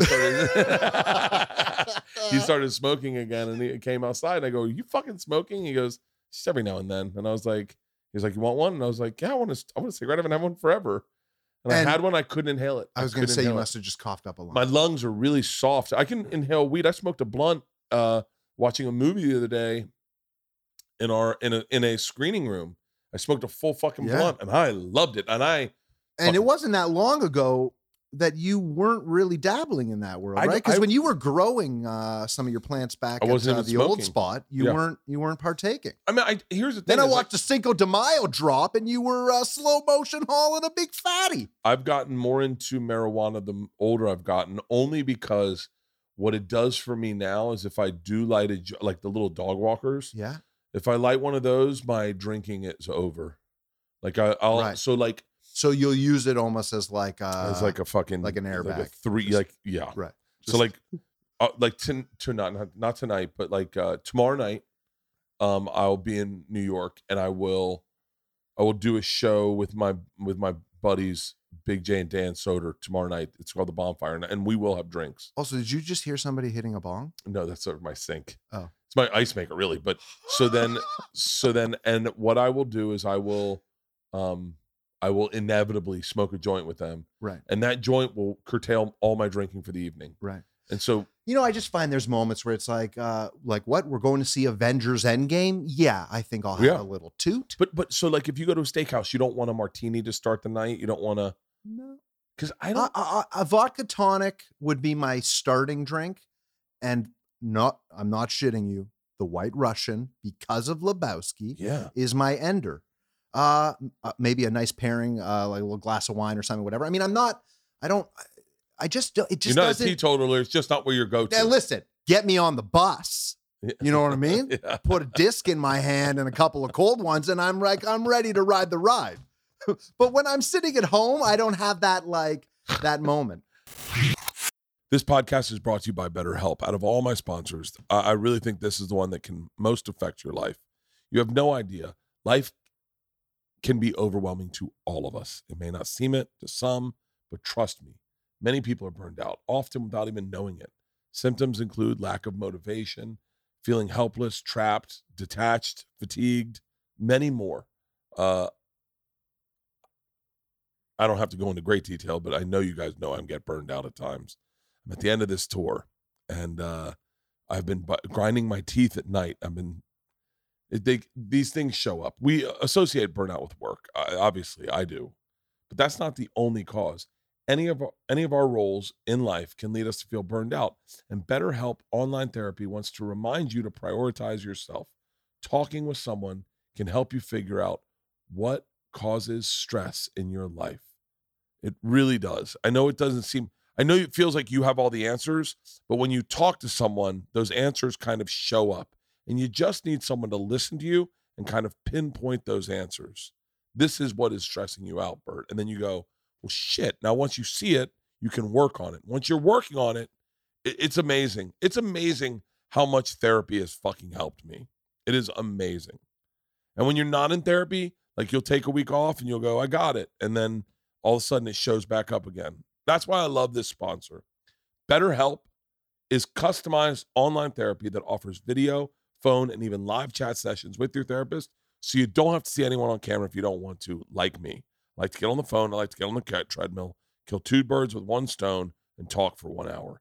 It is much more affordable than in-person therapy, and you can be matched with a therapist in under 48 hours. BertCast listeners get 10% off their first month at betterhelp.com/Bert. That's betterhelp.com/Bert. If you are feeling overwhelmed, if you are feeling detached, if you are feeling stressed, if life is fucking coming at you from every angle, go to betterhelp.com/Bert. Remember the last time you were at a gas station and you saw those horrible boner pills sitting by the counter and you thought, they're tempting. I know. But then you took a second, you saw what's actually in the pills, and you were fucking horrified. They're terrible for you. The same that goes for most of the products on the line in the market that claim to help men in bed who want a 4-hour erection without the nasty side effects, heart problems, and possibly a trip to the fucking hospital to get rid of that thing. These are the reasons I don't fuck with those. However, I do fuck with Joy Mode. I will be fucking with Joy Mode later tonight. Joy Mode is here to save the day. Whether you're happy or unhappy with your performance in the bedroom, why not perform better? That's such a fucking no-brainer. Why not a little better? Wouldn't you rather take a supplement that's designed to spice things up naturally than take a prescription drug that can have harmful effects for you down the road? You'll go to great lengths to biohack your way to a better mental or physical performance. Why not the bedroom? Joy Mode makes natural, science-backed sexual wellness products for men. Their sexual performance booster is like a pre-workout before sex. The sexual performance booster is designed to support erection quality, firmness, and sex drive. It contains clinically supported doses of L-carnitine, arginine, urolevolamine, and vitamin C. It was created with best-in-class scientists and biochemists, PhDs. After taking the sexual performance booster, blood levels of arginine and yohobamine will increase, which is great. Meanwhile, the antioxidants from the vitamin C will naturally protect the nitric oxide from the oxidative degeneration, which will enhance blood flow, promoting active nitric oxide. Collectively, all of these things, they're going to enhance sex drive, blood flow to the penis, and resulting in better performance. That's all you need to know is you're going to fuck way better. That's all you need to know is that you will fuck like the guy you see in the movies. Joy Mode was created because the products on the market are terrible and they know they could do better. Prescription pills. By the way, I won't fuck prescription pills. They come with all the side effects, and the over the gas station counter pills, no fucking thank you. How to take it and what to expect? Very simple. Tear open the sachet, mix it with 6 to 8 ounces of water. It's like your favorite electrolyte packet. And for best use, consume anywhere 45 minutes to 4 hours prior to sexual activity. You might as well just take one around 6 o'clock at night. You never know. You never fucking know. It's always good to have a hard dick. You'll notice better blood flow, better erection quality and firmness, and increased sexual energy and drive. Do you want to spice things up in the bedroom and boost your sexual performance and do it naturally without nasty prescription drugs? We have a special offer for your BertCast listeners. Go to usejoymode.com/Bert or enter Bert at checkout for 20% off your first order. That is usejoymode.com/Bert for 20% off your first order. Thank you, Joy Mode. And Leanne, thanks you also. I feel like there's not a lot of middle ground with me. I'm either the version that you talked about earlier where it's like I'm put together and I'm out with my beautiful wife and we're eating at some fancy restaurant that's like charging $32 for an Eggs Benny. Or I'm in sweatpants, a couple of J's deep, just like watching Murderville on Netflix or something. Whatever. Shout out Will Arnett. Have you watched any episodes of that? No, I haven't. I'm downloading it. Hold on, I'm downloading Can it. Right I just the second I heard the concept, I was like, first, pissed off that I didn't come up with it. Second, wishing that I was more famous that I could be on it. And then third, pissed off that they only did 4 episodes. Conan O'Brien's episode is epic. Marshawn Lynch is fantastic. For people that don't know, it is a 30-minute little scripted cop show, except the celebrity who plays Will Arnett's cop buddy, like detective partner, doesn't know the script. So they literally walk into each scene not knowing. They have to improv their way through it. It's super fun. I'm eating Detroit pizza off my stomach. You know what I mean? There's 2 versions of it. I'm downloading it right now. It's a fun one. You know what I mean? Roll up an adult ciggy and just. I'm getting on a plane tonight. I wish I could do edibles. I'm not a big edible guy. It overwhelms me. No, same. I find the buttery ones upset my stomach. All the like baked goods and whatever. Also, there's something Murderville. about the sound of the burning paper and the process of, it's not just the about problem I've always had. I'm going to download. Here we go. I'm downloading the whole first season. The problem I've always had with some of these improv shows is they're so indulgent. Like it's like, as we talk about Chevy Chase and Bill Murray and the brilliance of them, it was the subtlety when I think some of them, and I'm not Will Arnett, or like some of them have missed the mark so much where you're like, I like everyone cast in this. Can you guys didn't you learn hey, it's not about me thing in improv class? Right. Can you not go so over the top that your character's all I can see? Right. And you know what movie I found that in the most? And this is so random. Horrible Bosses 2. Oh, this is whatever. By the way, Horrible Bosses 1 was fucking amazing. Absolutely. Amazing. And then the second one happens, and now you've got Charlie Day, Sudeikis, and Bateman, and they are literally all doing gags over each other at the same time. Each scene is all three of them trying to like gag out the other one. Well, there's I don't have this generosity, but there's a generosity in great improv actors. Listening. Like I am not that guy.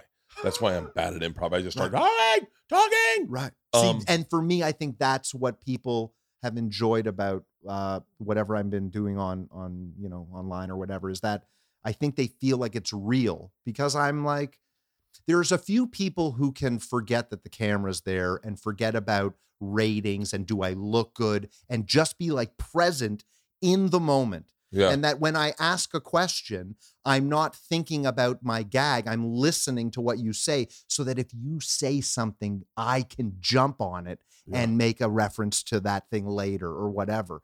That I think is like important, because people feel like they're actually a part of something. I was interviewing Dwight Howard at the NBA All-Star Weekend a bunch of years ago. I used to do hosting stuff for Kia, and I would interview a bunch of the players. And there's this massive crowd. He comes out. We're doing the fun interview, and I like to end it with like a fun little, whatever. At the time, he's about to be traded from Orlando. So I was like, Dwight, I got to ask you one more question. I wouldn't be doing my job if I didn't ask you this question. And I can see that he's just like, fuck, man, I don't want to talk about this at All-Star Weekend. I was like, you're stuck on an island.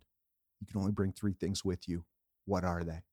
So he's like, all right. He's like, iPad. I was like, okay, nice.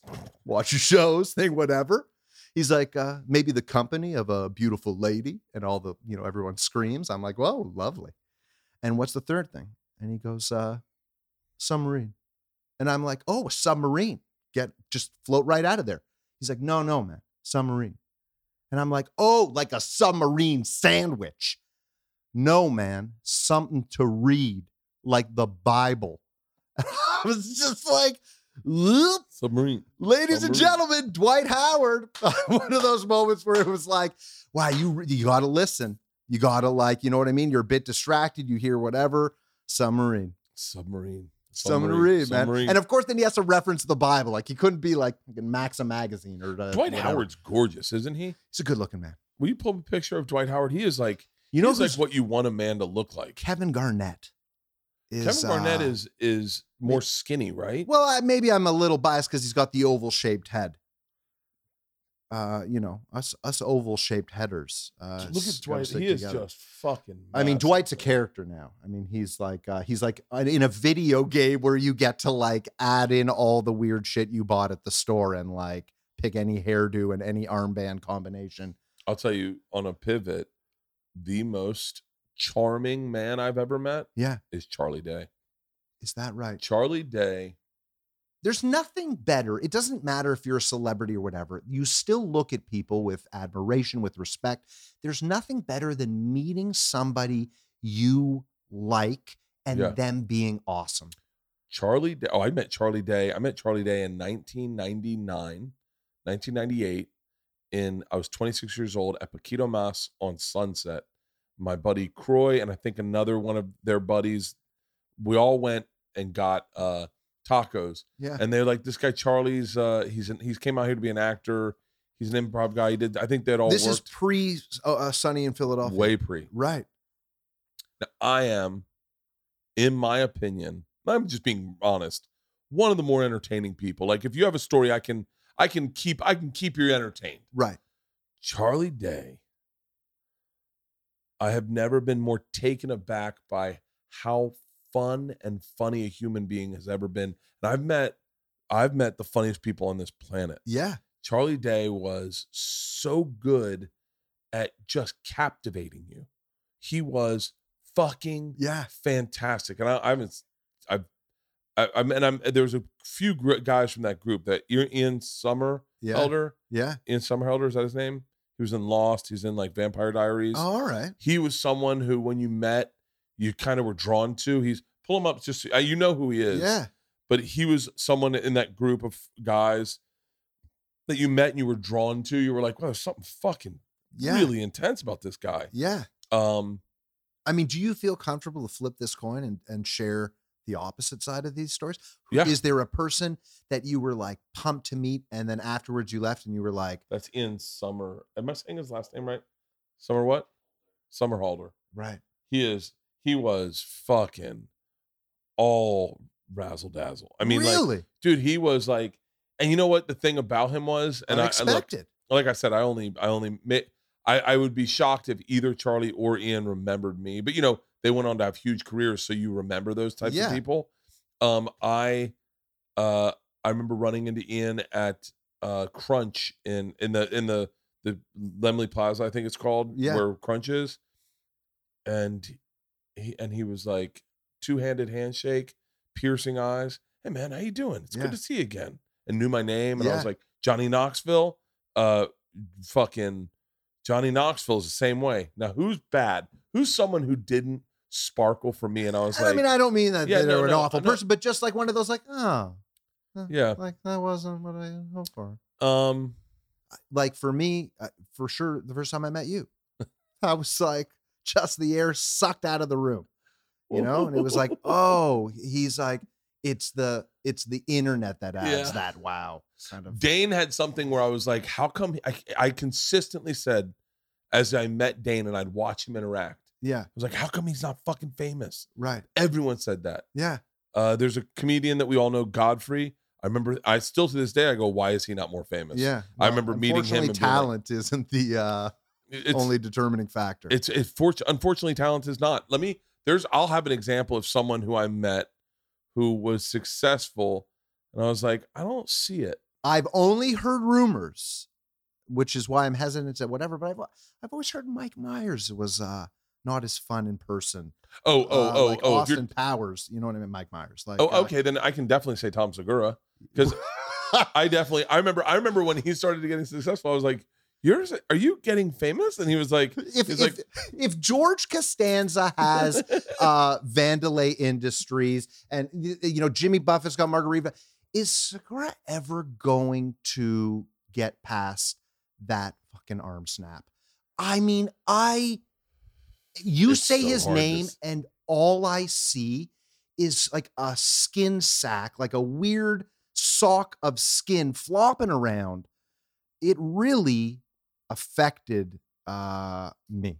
Well, I think a lot of grown men no longer play basketball. I think if you look at the activity levels of white 40-year-old men playing basketball, just dropped immediately. They were like, I don't want that to be me. Nike, Under Armour, stocks must be when shark attacks happened in the summer, you saw people seeing people getting in the water. Rightfully so.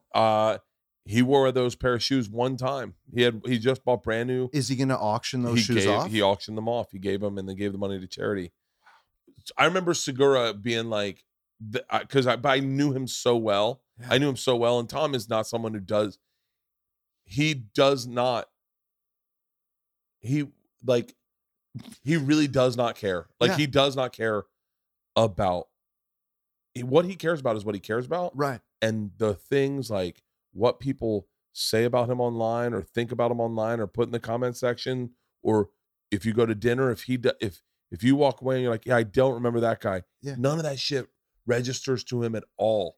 He literally does not give a fuck. So when he started getting famous, I remember being kind of shocked because I was like, but you don't even give a fuck about that. Right. And he was like, Yeah, I mean, like that's Tom. He's just out there snapping arms and making dreams. I'm sure I can think of other ones. I'm trying to think of like people we know. I got to be. What? And who No. wants to No. I want a good one. While you're thinking, I'm going to say a great Bill Murray line that ties in again. He said, "Everybody always wants to be rich and famous. I suggest just try rich first and see if that doesn't answer most of your problems." You know what I mean? It's like, yeah. I like fame. You do. Yeah, I have no problem with it. But because you are a people person, you embrace it. It's like, for me, it's the same. I love getting to make a moment for somebody. Mm-hmm. It's like, dude, you want to take a picture? You're goddamn right. I'm going to stop and take this picture always. And make it fucking awesome, because I may go on to 80 more moments, but you're going to remember this moment. And if I can make it awesome, then that's awesome. Well, you know what it is it, and I think I'll use Tom as an example because he's my friend and I can say everything I want about him and he knows that I love him. And anyone listening to this knows that the worst thing I can say about Tom, he said words about me and they know I love him. Now, Tom is not impressed by fame. None of that has ever registered with him.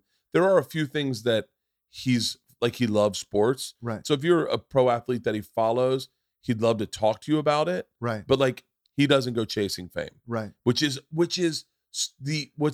so ironic because people like Mike Tyson or have sought him out because they're fans. Right. And he's just like, oh yeah, cool. Whereas I, as a child, was impressed by fame. Was for me something where I was like, how did they do that? Right. Like, I remember meeting my first famous person. Yeah. My first famous person I met was Will Smith. And I was like, Big Willie style. And I was like, I remember thinking, how did you do it? You seem so comfortable. Like, everything was like a magic trick to me. Right. He had a Range Rover. And I was like, and when I was a kid, no one drove Range Rovers. Right. A Range Rover was like a fucking dragon. Like, no one had them in Tampa. Right. And I remember being like, whoa. My head would have exploded off my shoulders if I had met the Fresh Prince at a certain point in my life. 26 years old. And I would walk through places with him. This was the coolest thing, was to walk through a place with him and watch people be like, it was like and I've said this analogy before because it's accurate. It's like seeing a great white shark. Right. It's like you hear about them, you know they're out there. Yeah. But when one swims by you and you're on a stand-up paddleboard, you're like, shut the fuck up. Right. Shut the fuck up. And I remember walking into places with Will and watching. We went to get sushi one night. And I learned so much watching him operate. Yeah. But watching him from afar, being the person that got to stand next to him and watching the way he behaved around people, he was so generous, so kind, such a fucking gregarious. And what I learned from him was he let everyone have their moment and he didn't fake it. He was like a guy that if you recognized him, he would make you comfortable. I remember someone said I apologize if I'm oversharing for Will Smith's life. I apologize. This is in the red table. It's a pretty open book. But we got sushi in like Santa Monica or Venice, and he wasn't good with chopsticks. Right. So he was using his hands to eat the sushi. Right. This is like it's like major faux pas in a sushi restaurant. He's just grabbing it with his hands. And the woman came over and said, "Did I not give you chopsticks?" And he goes, "I can't use them." And not to something to the effect of like, I don't need them. I'm just going to use my hands. Right. Where it could have been an embarrassing moment. And the woman felt like, oh shit, what did I just say to this? And he made her feel like it was his fuck up. Right.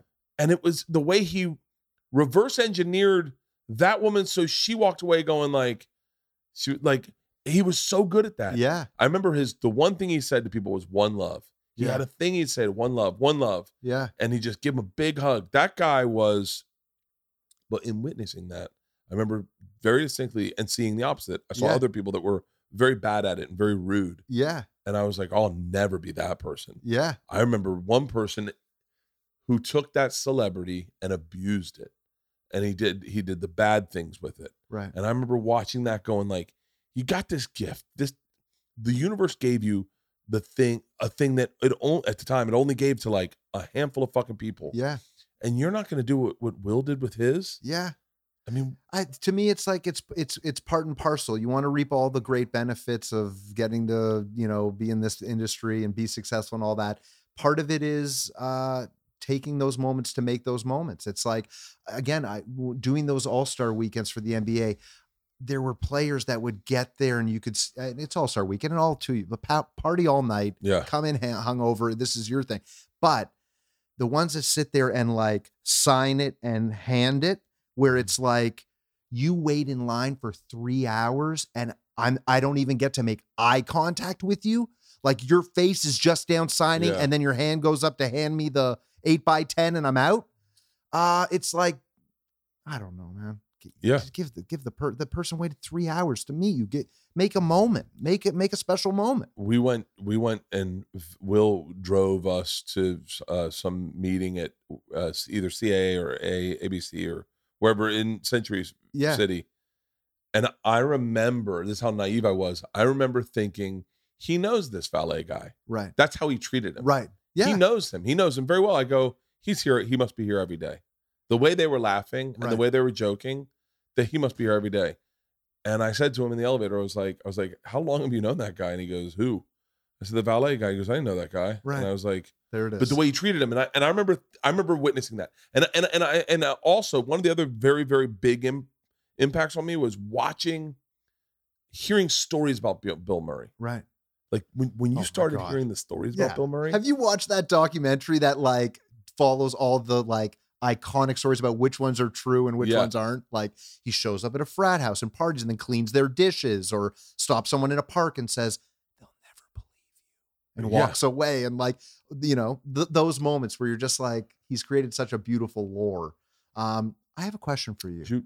Because I watch you with the smoked meat and all the stuff on the road and whatever. And I host this show in Canada called Wall of Chefs, which should be on down here. I think it's so awesome. I saw a trailer for it on YouTube. Yeah, it's for home cooks, like regular people. Yeah, compete in like a chop style, competition environment, except they're cooking in front of 12 of the country's biggest, most famous celebrity chefs. So they're literally watching you and giving feedback and whatever. And then they judge and it's an elimination. But the first round of the show is called the crowd pleaser, where each home cook makes their dish, the one that they know is their headliner.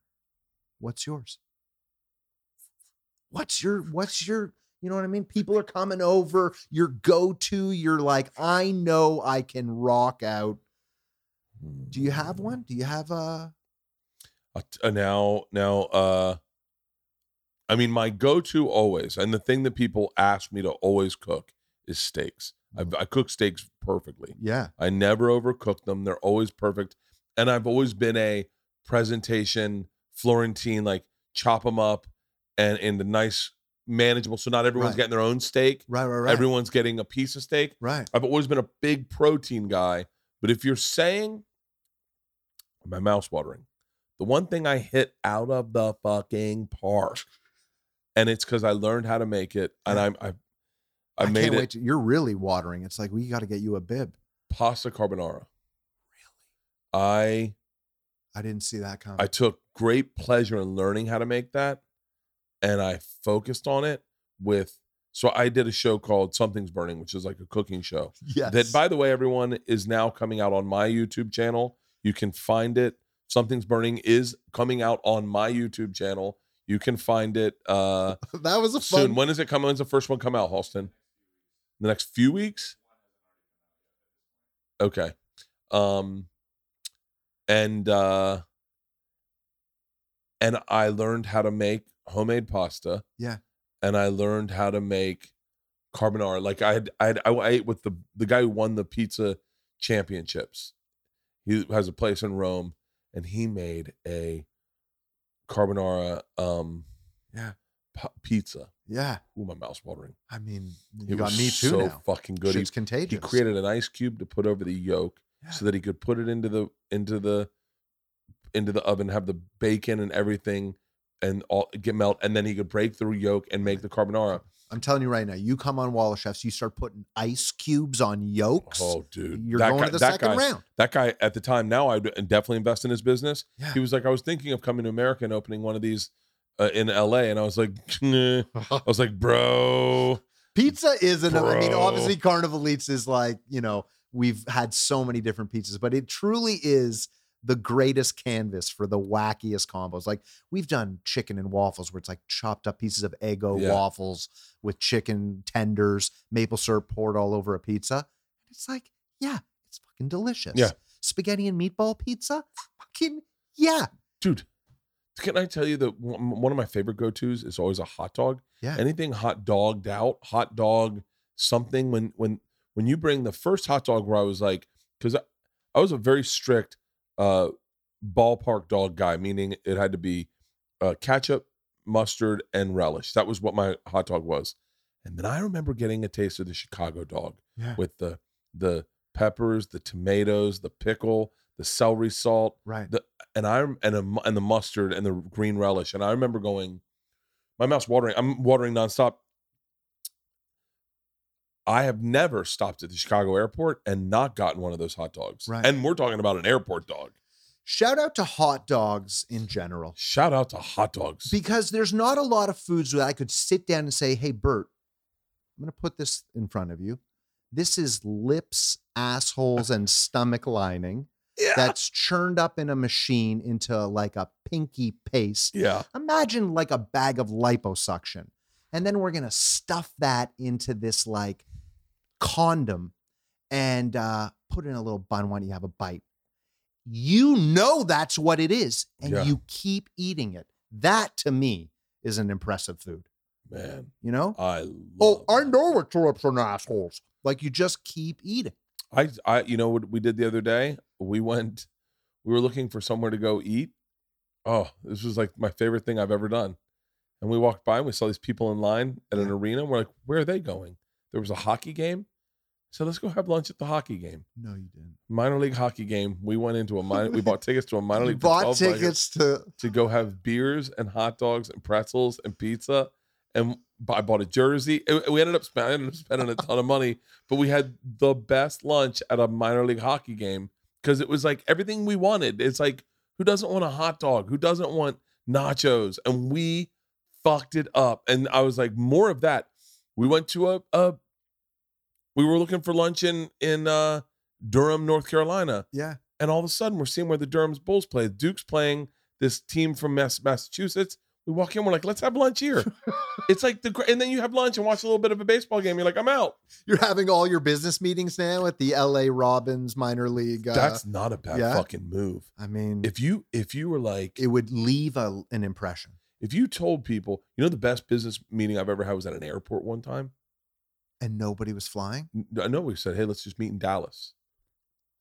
I'm flying in. I'm flying on the road. Why don't you fly into Dallas? Okay, it's a bit different. I thought it was like a random, do you want to go to the airport for lunch? At the airport in Dallas, I was like, I wish I could. I'm flying. I'm going on the road. And they're like, well, how long's your layover? I said, it's like 2.5 hours. And they're like, why don't I meet you at the Admirals Club? We'll get a boardroom. We'll have the meeting there. And I went, fuck yeah. You rent the boardroom at the Admirals Club in Dallas. I haven't been in a fucking Admirals Club in forever these days, but you go in and you had the meeting there. And then I was like, what are you doing? And he's like, I'm flying home. And I was like, that's fucking genius. You don't have your next business meeting at some little small town minor league arena. I think that's as soon as you say that, it's your signature move. I'm gonna take a business meeting in Worcester, Massachusetts. I want someone to pitch me a business. I could do business meetings at minor league hockey games. Minor league hockey games are fucking awesome. Also, imagine this. You're sitting at the meeting. You're eating some lips and assholes. Yeah. And in the background, there's two people just punching the shit out of each other. Yeah. You know what I mean? Where does that happen at a meeting? And that's not happening enough at meetings. I will tell you, I just found that nothing smells worse than a minor league hockey player. Those guys are aggressive. As a Canadian kid, I can tell you, I have washed my hockey equipment. Because once you get to a certain point in your life, you stop buying equipment. You're done growing. Yeah. And even as you get fatter with each year, you push it and squeeze it into the equipment. I think I've washed my adult hockey equipment once. Really? So wait, because I never played hockey. Imagine putting on the same thing to work out every day for years and never washing it. And when you're done, stuff it in a bag under other shit that's been worn, whatever. How have they not fixed this? There are companies in Canada that are like dry cleaners for hockey equipment. So you take your bag and they literally like give you the stuff back like on hooks. Like they dry clean your hockey shit. So what is it that smells the worst? Is it the gloves? The gloves are pretty awful. The bag really becomes it's ground zero. I mean, there's zero, because I wear like a pajama pant underneath my equipment. Yeah. All right. Some guys just wear underwear and like, put on their shin pads and tape it up around whatever. I like to have a layer. I'm a layer too. I'm a tactile guy. I don't want that strap on my bare skin. I'm a sensitive guy. Yeah. So I pajama pant up, and then those pajama pants, they go right back in the bag. Imagine that and what's happening, and not to whatever, but zero chance that there's not shit growing. That if you got a microscope out, you'd be like, they're learning languages. Like these bacteria have evolved to a point where they've got a little city. Wait, why? I mean, that you'd think that would be a breeding ground for MRSA and like all the flesh-eating bacteria. That's why no Canadians ever get sick. It's because of hockey we're gear. just we those bacteria get in us early, and that's it. I put on catcher's equipment, never smelled, but I bet if I smelled it now, it never smelled to me.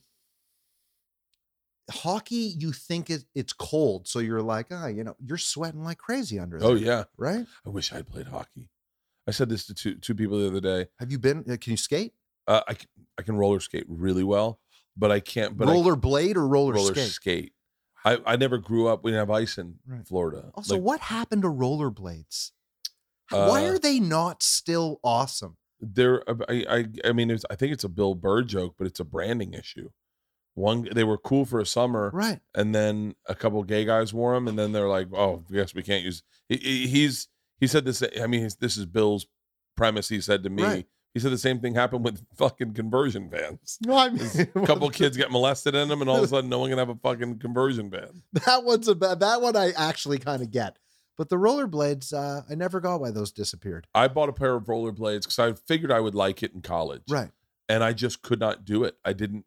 But you can roller skate. I could roller skate really well, but it's 4 wheels, so it was very stable. And I never grew up. Even when I can pick up ice skating pretty quickly. Yeah. But at this age, there's a nervousness to it that I wouldn't have had as a kid. Right. That I was but I was a really great skater. It's weird. And are you referring to the fact that one day you wake up and you're like, I'm scared to fall? Like if I fell on skates, I'm worried about what would happen to me physically. Well, I know for a fact that I am not a guy who won't wear a helmet anymore. Like I wear a helmet to do everything. See, I haven't downhill skied in a lot of years. And the last time I did, helmets were like, if somebody was wearing it, everybody was making fun of them. Just like, nice helmet, buddy. Now I understand it's a must. You see a guy not wearing a helmet and you think to them, like, what didn't you hear about Sonny Bono or the Kennedy? Like that's all.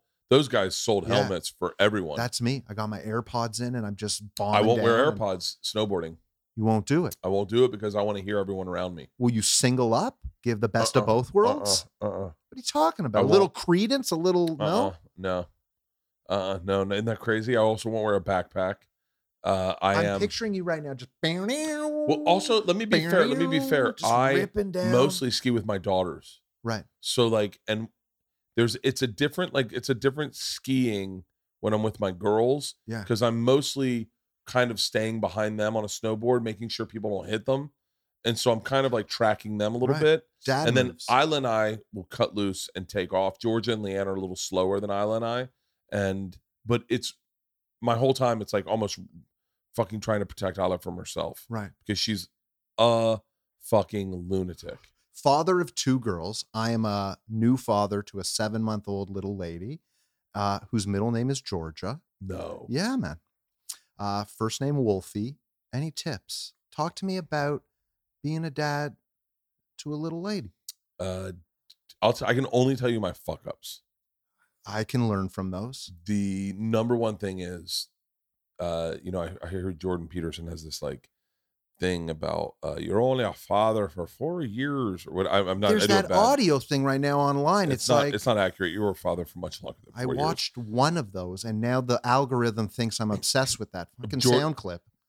I wish I could do a Jordan Peterson voice, but he's like, you're only a father for 4 years. Since 4 years, they go by quickly. You've got it. Don't stop. Yeah. You're nailing it. Well, let me put a caveat to that. You're a father for fucking ever. You'll always be a father. These memories that you're making tomorrow. If you unzipped yourself right now and Jordan emerged from your body, I'd be like, that makes sense. I'm a fan of Jordan Peterson. I'm not shitting on him, but like sometimes he's gotten to this place where he is a prophet now. Right.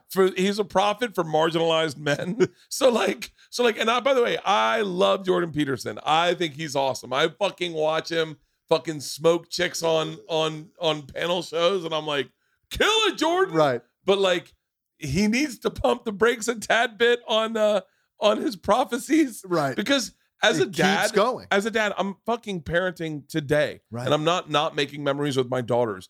I don't know what his premise is about the 4-year thing. Right. But what he is lacking to say in that clip is the investments you make in that child's life in those formative years. Yeah. Those are investments into a bank that they'll be withdrawing for the rest of their lives. So the more time you don't go and work, which I did go and work all the time. I went and worked every chance I had because I didn't really have an option. But and there's a lot of dads out there that don't have the option. Yeah. That's the other part that really fucking bothers me about hearing fucking people talk about parenting is like, there are dudes in the military that are shipping out tomorrow that won't see their kid for a full fucking year. Yeah.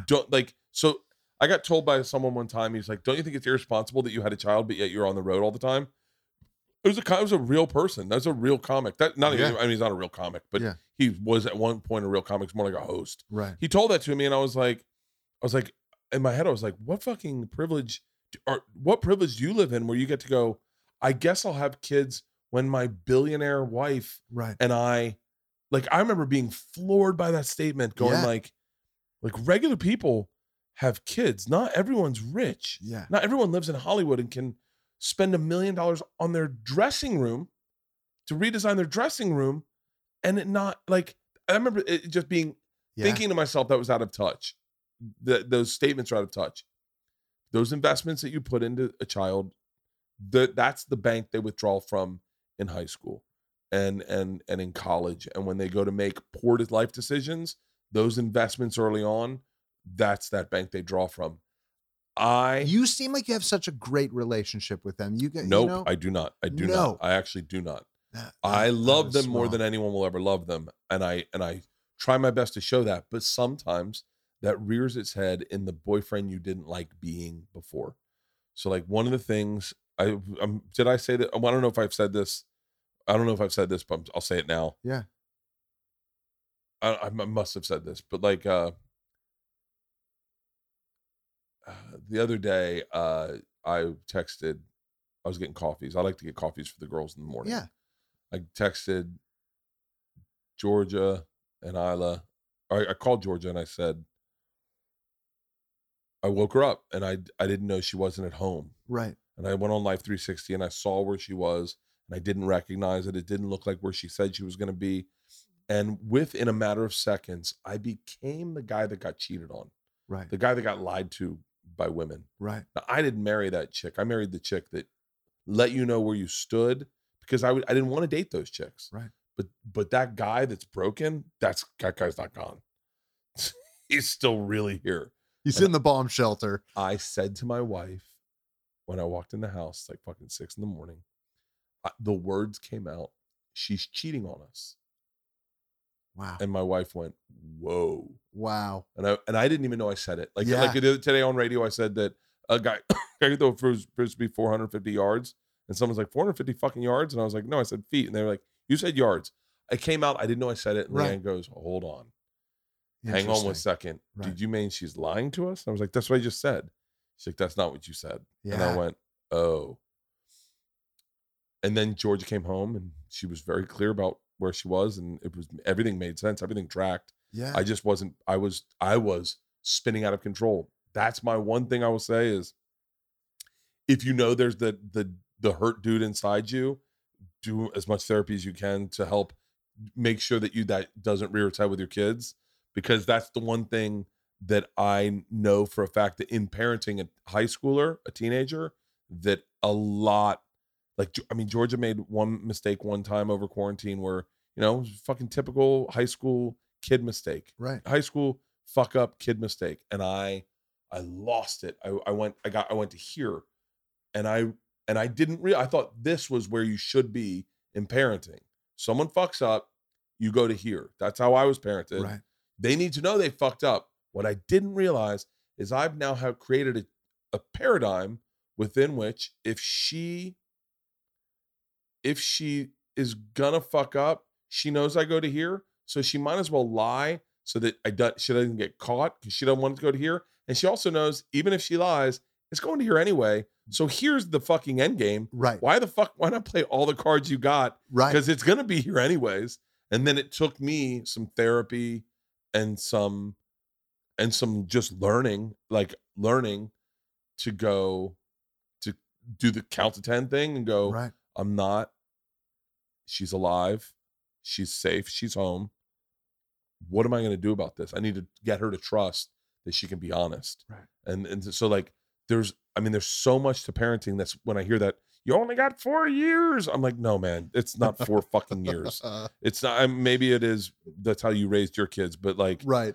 It's forever. And right now is the fucking funnest. Yeah. The what you're gonna see is what's crazy, and where I fucked up is I'd go on the road for Travel Channel. It was 2 weeks on, 1 week off, and on that 1 week off, I do stand up. Right. But they changed so much It's in wild. 2 weeks. Yeah. They changed so much in. I remember I went to South Africa for a month to do a tour, and I came back, and Georgia was reading, like, had a book out, and was like, not reading but looking at a book. And I came downstairs, and I remember she said, "Hey, what the fuck are you doing here?" And I went, she was like, she was maybe 4, Right. and I was like, when did you start cursing? I mean, there's nights where I wake up in the morning and it's like shit changed while you were sleeping. Yeah. It's like, did somebody raising Arizona, our kid, in the middle of the night, like, you look different. I mean, it's super cool. You're gonna have so much fun, man. Yeah. It's so much fun. It's already unbelievable. And it's And how old is she right now? she's 7 months. Yeah. She's almost a human.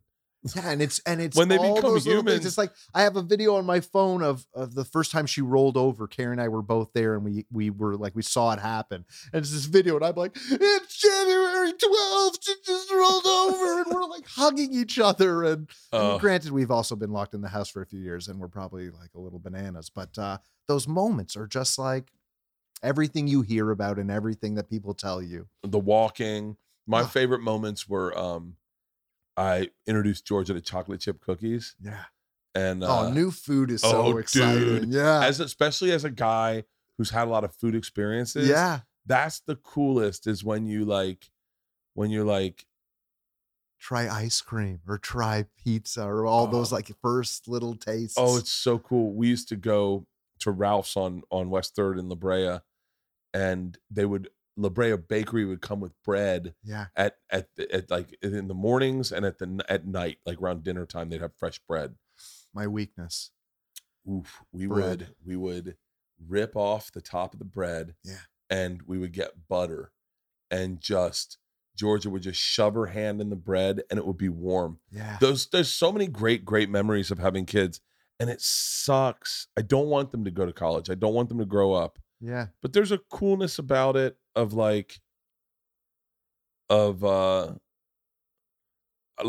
glad I was a broke dad. I'm glad I was a poor dad. That was a cool life experience, because you do get, there are like old dads out there. Like I called one of my buddies an old dad one time, and he fucking melted down. Right. And he fucking threw a bowl of cereal at me and was like, I'm not an old fucking dad. Old dad in what sense? Like in just... It was a buddy. We talked about this on our podcast one time, and he had it, you know, it was like every parent tries the same shit. We're all right. Everyone does the same shit. Yeah, we all just people stumbling and bumbling. At one point, we're going to teach our kid a new language. Right. My kid's going to be fucking trilingual. Right. We all did it. We all thought we were going to teach them fucking sign language. Yeah. We all did it. And my buddy and I got in a car, and he had French in the car, and he was like, yeah, you know, we're teaching the baby French. Right. And I started laughing, and he goes, what's fucking funny about that? And I go, we all did that. And he was like, huh? I was like, we all did that. I go, you're just an old dad. And it fucking bothered him. It bothered him because he was like, I'm not some fucking old dad. And I go, no, you think you're doing it. Right. You're doing it. You're also my age, right? And you're doing it. And so you think you're doing something brand new. I'm letting you know, when I was poor and stupid, I also did this. Right. There's no difference. We all want the best for our kids. Carrie said something amazing. And I think my wife, she said this great thing the other day. And she was like, you know, it's so funny. Every parent like has that moment where it's like my kid's a genius. Like, you know, whatever. Yeah. And she was like, but the truth is everybody's right. Because look at what these kids, these little babies are doing. You're damn right you think your kid's a genius. Yeah. Like, that they can now pick up a pacifier and rotate it to put it back in their mouth, whatever. You understand what the hell's happening inside there to make all those things like fire off? Yeah. So there's no question. It's like, as a parent, when you see those little things, how you feel like, wow, we've got a special one here. Like, we all feel like that. And then I think one of the things my parents did this very well was to be very acutely aware that I was no more special than anyone else, and to let me know that like that specialness. So like, it's like, and that was really good about Georgia and Isla, that I was hyper aware that they weren't going to pull the wool over my eyes. No one was pulling the wool over my eyes. If a parent said Georgia did something, right, she probably fucking did it. Right. And so like, and the same with Isla, like, Isla was, I mean this lovingly, but Isla was just too dumb to get away with anything. Like she fucking, I can relate. She flushed her sock in the toilet to see what would happen one time in kindergarten and ruined the plumbing. Right. And literally told a principal with one sock, one shoe, and one shoe that it wasn't her. And we were like, good God. Georgia was just slicker. She was a lot slicker. You wouldn't catch her doing the thing. Right. And I thought it was really just also ahead of the curve, because I feel like in today's world, it's kind of, you know, you just say, I didn't do it. And they're like, but look, we have a video of you doing it. There's a video of you doing it. And you go, yeah, but I didn't do it. Yes. Okay. I'll tell you the one thing I'm jealous of my friends, and I say my friends, but everyone knows who my friends are. I'm just not going to say them because, you know, I don't. Yeah, wanna, you've got so many. You've got so many like, friends. You can't sit here and list. I'll say I got three friends who are older fathers. Right. I call them old dads. I don't say that now because it upsets them. Right. But and the one thing that they did, not young dads. Not young. Right. Segura is the young. Well, I just named one, but Segura is the youngest of them. But the one thing ever been said. The one thing that they all have done is they put their children before their career. Right. The three of them did. Yeah. And I should name them because it's a good thing. But Bill, Joe, and Tom have all put their children before their career, which is something I very, very, very much wish I could have done. Yeah. Because they're very present dads. They're very active dads. They're very involved dads. They are, if there's something going on, shut down, no phone calls dads. Like fucking literally family comes first dads. Yeah. And which I genuinely am probably, I would say, jealous of, because I didn't have that luxury. But I'm not saying like, oh, woe is me. I just was like, hey man, I remember trying to read a book to Georgia going like, so who the fuck's paying bills if I'm reading books? Like what if I'm reading books, we're burning daylight here. Listen, man, it is there's a billion ways to get from A to B, and in their own unique individual ways, they're all bumpy, wild rides, and there's pros and cons and highs and lows. And no matter how sweet you think it is on the other side of the fence, everyone's got their shit. You know, it's like, I can't wait for Carnival Eats to fire up again and to get back out there. But every time I think that, it immediately is followed with the thought of, I got to leave Wolfie. It's tough. I got to do another full season. That's going to be 13 episodes. That's 5 days, I think. You start running the numbers. That's like 3. If you add up all those days, that's almost 3 months of her life. But you know what Gaffigan did? You know what I really wish I'd done more of is you guys are in a unique opportunity where you can pack the family up and tour. Yeah. Pack the family up and go, and you're definitely in a position now where you can kind of dictate your schedule a little bit and say, yeah, I love that. I'm totally in. But as the host of one of the most successful shows on the fucking network, let's find a way that works for everyone. Yeah. Because everyone wants that. I was never in that position. So when they were like, hey man, we just signed you on for 13 more episodes, I was like, cool. I didn't want to rock the boat. Right. I wish I had. Right. And I know for a fact that those 3 dudes I mentioned would definitely rock the boat. At this point in their career, they probably would have done it when they were younger. I mean, I think they're just different men than I was. Yeah. But I was, man, it was like, you'll never know the feeling, luckily, what it's like to be a poor dad at Christmas, going into, I've talked about this so much, but going into Toys R Us and seeing other parents load up a cart. Yeah. And then having a very practical wife going, we can't afford that. Yeah. And then being like, fuck it. Just open and get another credit card. Who gives a fuck? Like, Right. I'm not going to be the dad that I remember getting into fights. If you bring this up with Leanne, Yeah. I mean, this is like a genuine sore subject with us. Getting into fights with her that I started because we bought all our Christmas stuff and set it up under the tree. Yeah. And it didn't look impressive. And by the way, by impressive, I mean, it looked like 4 fucking gifts. And I was like, and you imagine the whole spread. Well, you don't realize you're fucking poor until you see that, and then you're like, and by the way, poor. We live in an apartment, but we live in an apartment because Leanne was running the apartment. I wasn't. I was making a lot of money. I was featuring and headlining when I could. Yeah. And I do the odd hosting job. But I remember legit getting into fights with her, and then I remember legit her driving to Rite Aid and buying tchotchke shit just to fucking fill it out. And then, your kids fall in love with the tchotchke shit. Right. You're like, why the fuck did we buy the thing?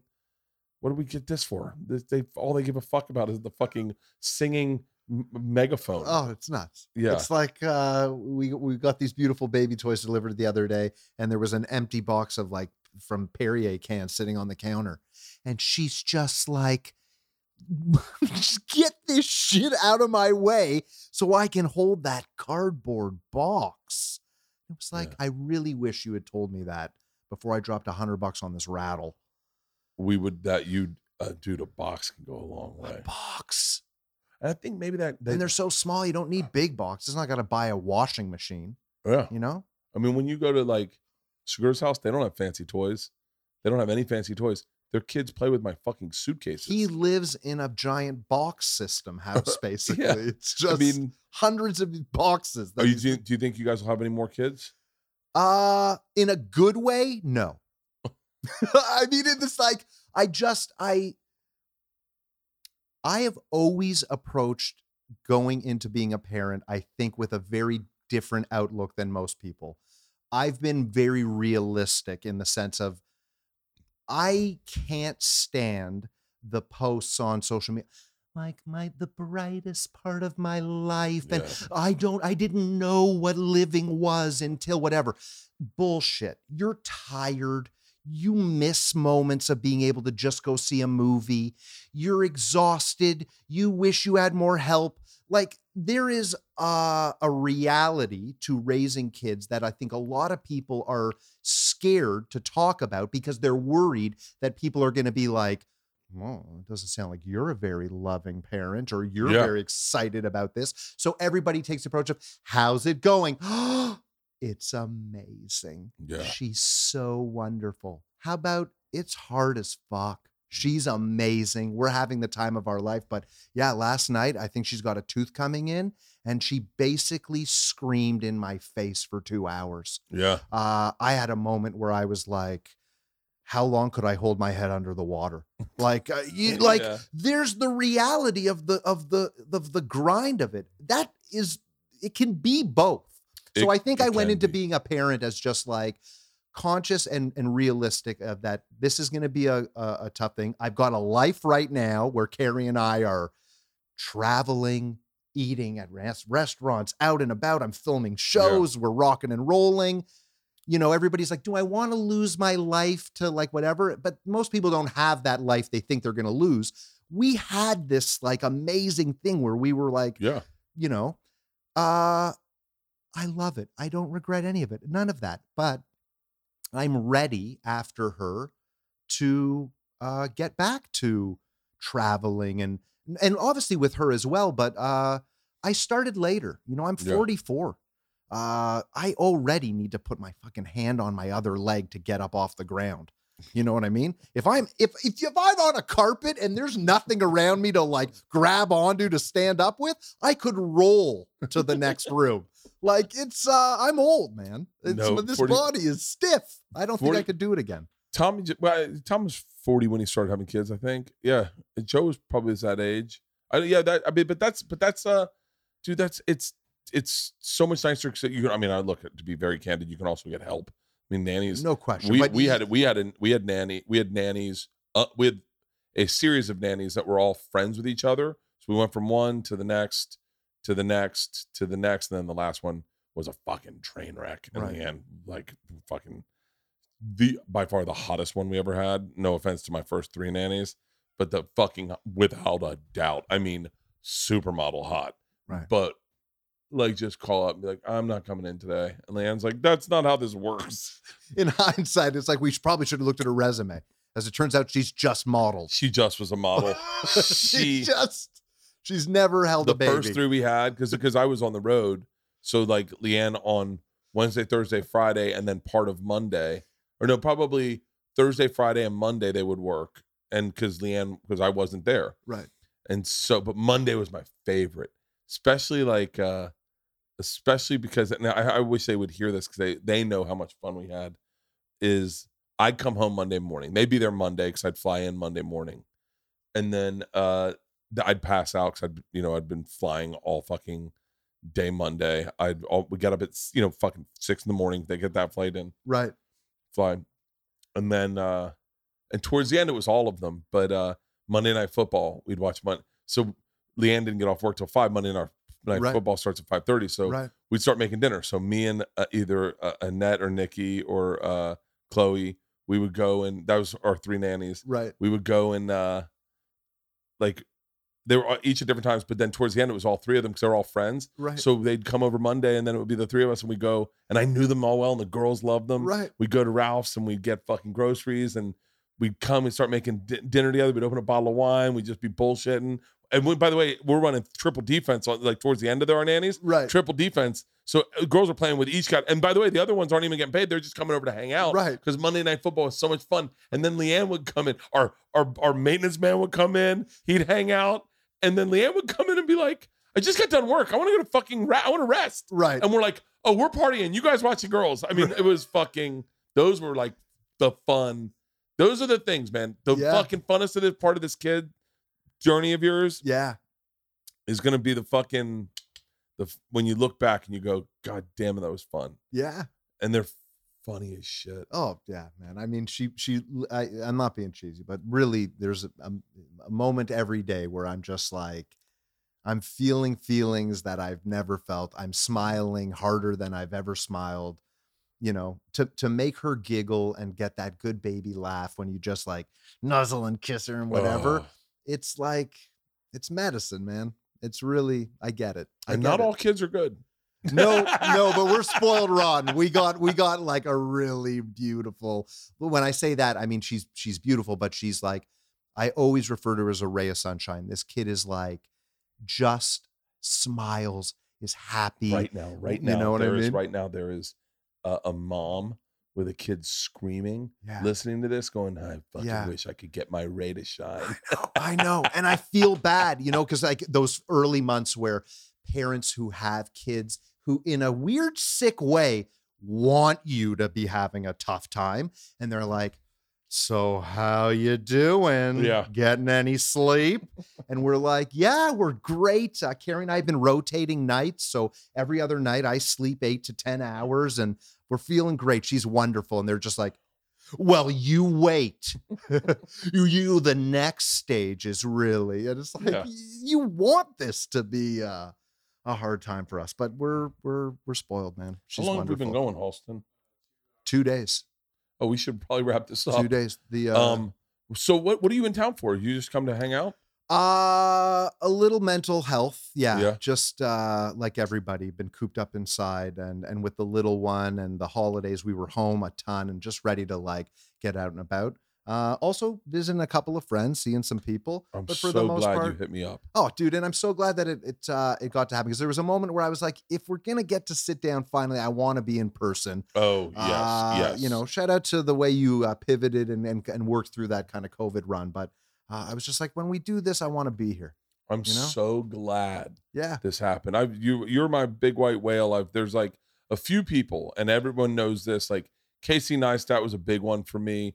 Rob Dyrdek's a big one for me. Nice. Of like people that I'm just fans of that I don't even need to like, I just could talk to forever. And what's so great about you, and I think that we come from that same hosting muscle where when we want to make sure the conversation moves forward. Yeah. So it's like I'm so glad you did this, man. And my pleasure. Congratulations on Wolfie. Thank you. Congratulations on everything. Thank you. And same to you, brother. I feel, again, we talked about this at the very beginning. I feel like our careers were both kind of taking this next big step when we virtually met. Yeah. And I've enjoyed watching your ride and the joy that you bring people, the Instagram, the whole thing. I love following along and seeing all your wacky adventures. And also, what's his name when he dyed his hair? That was purple. It looked awful. John Mans. Yeah, jeez. It does look. It looks really purple. Yeah, that was. It's going to look really bad because he's in Mexico right now, and he's coming back, and he's been in the sun for a week. Oh, it's going to be fucking horrendous. It's going to be a weird color. He had a beautiful salt and pepper thing going on. He did have a beautiful salt and pepper. You destroyed that guy's whole We thought we made it so black at one point. I mean, if he's listening, I'm so sorry. He looked like Jojo Rabbit when we got done with him. I mean, I don't know if there's something he looked like. That was a first. Always a pleasure. Well, brother. thank you for doing this, brother. This is great.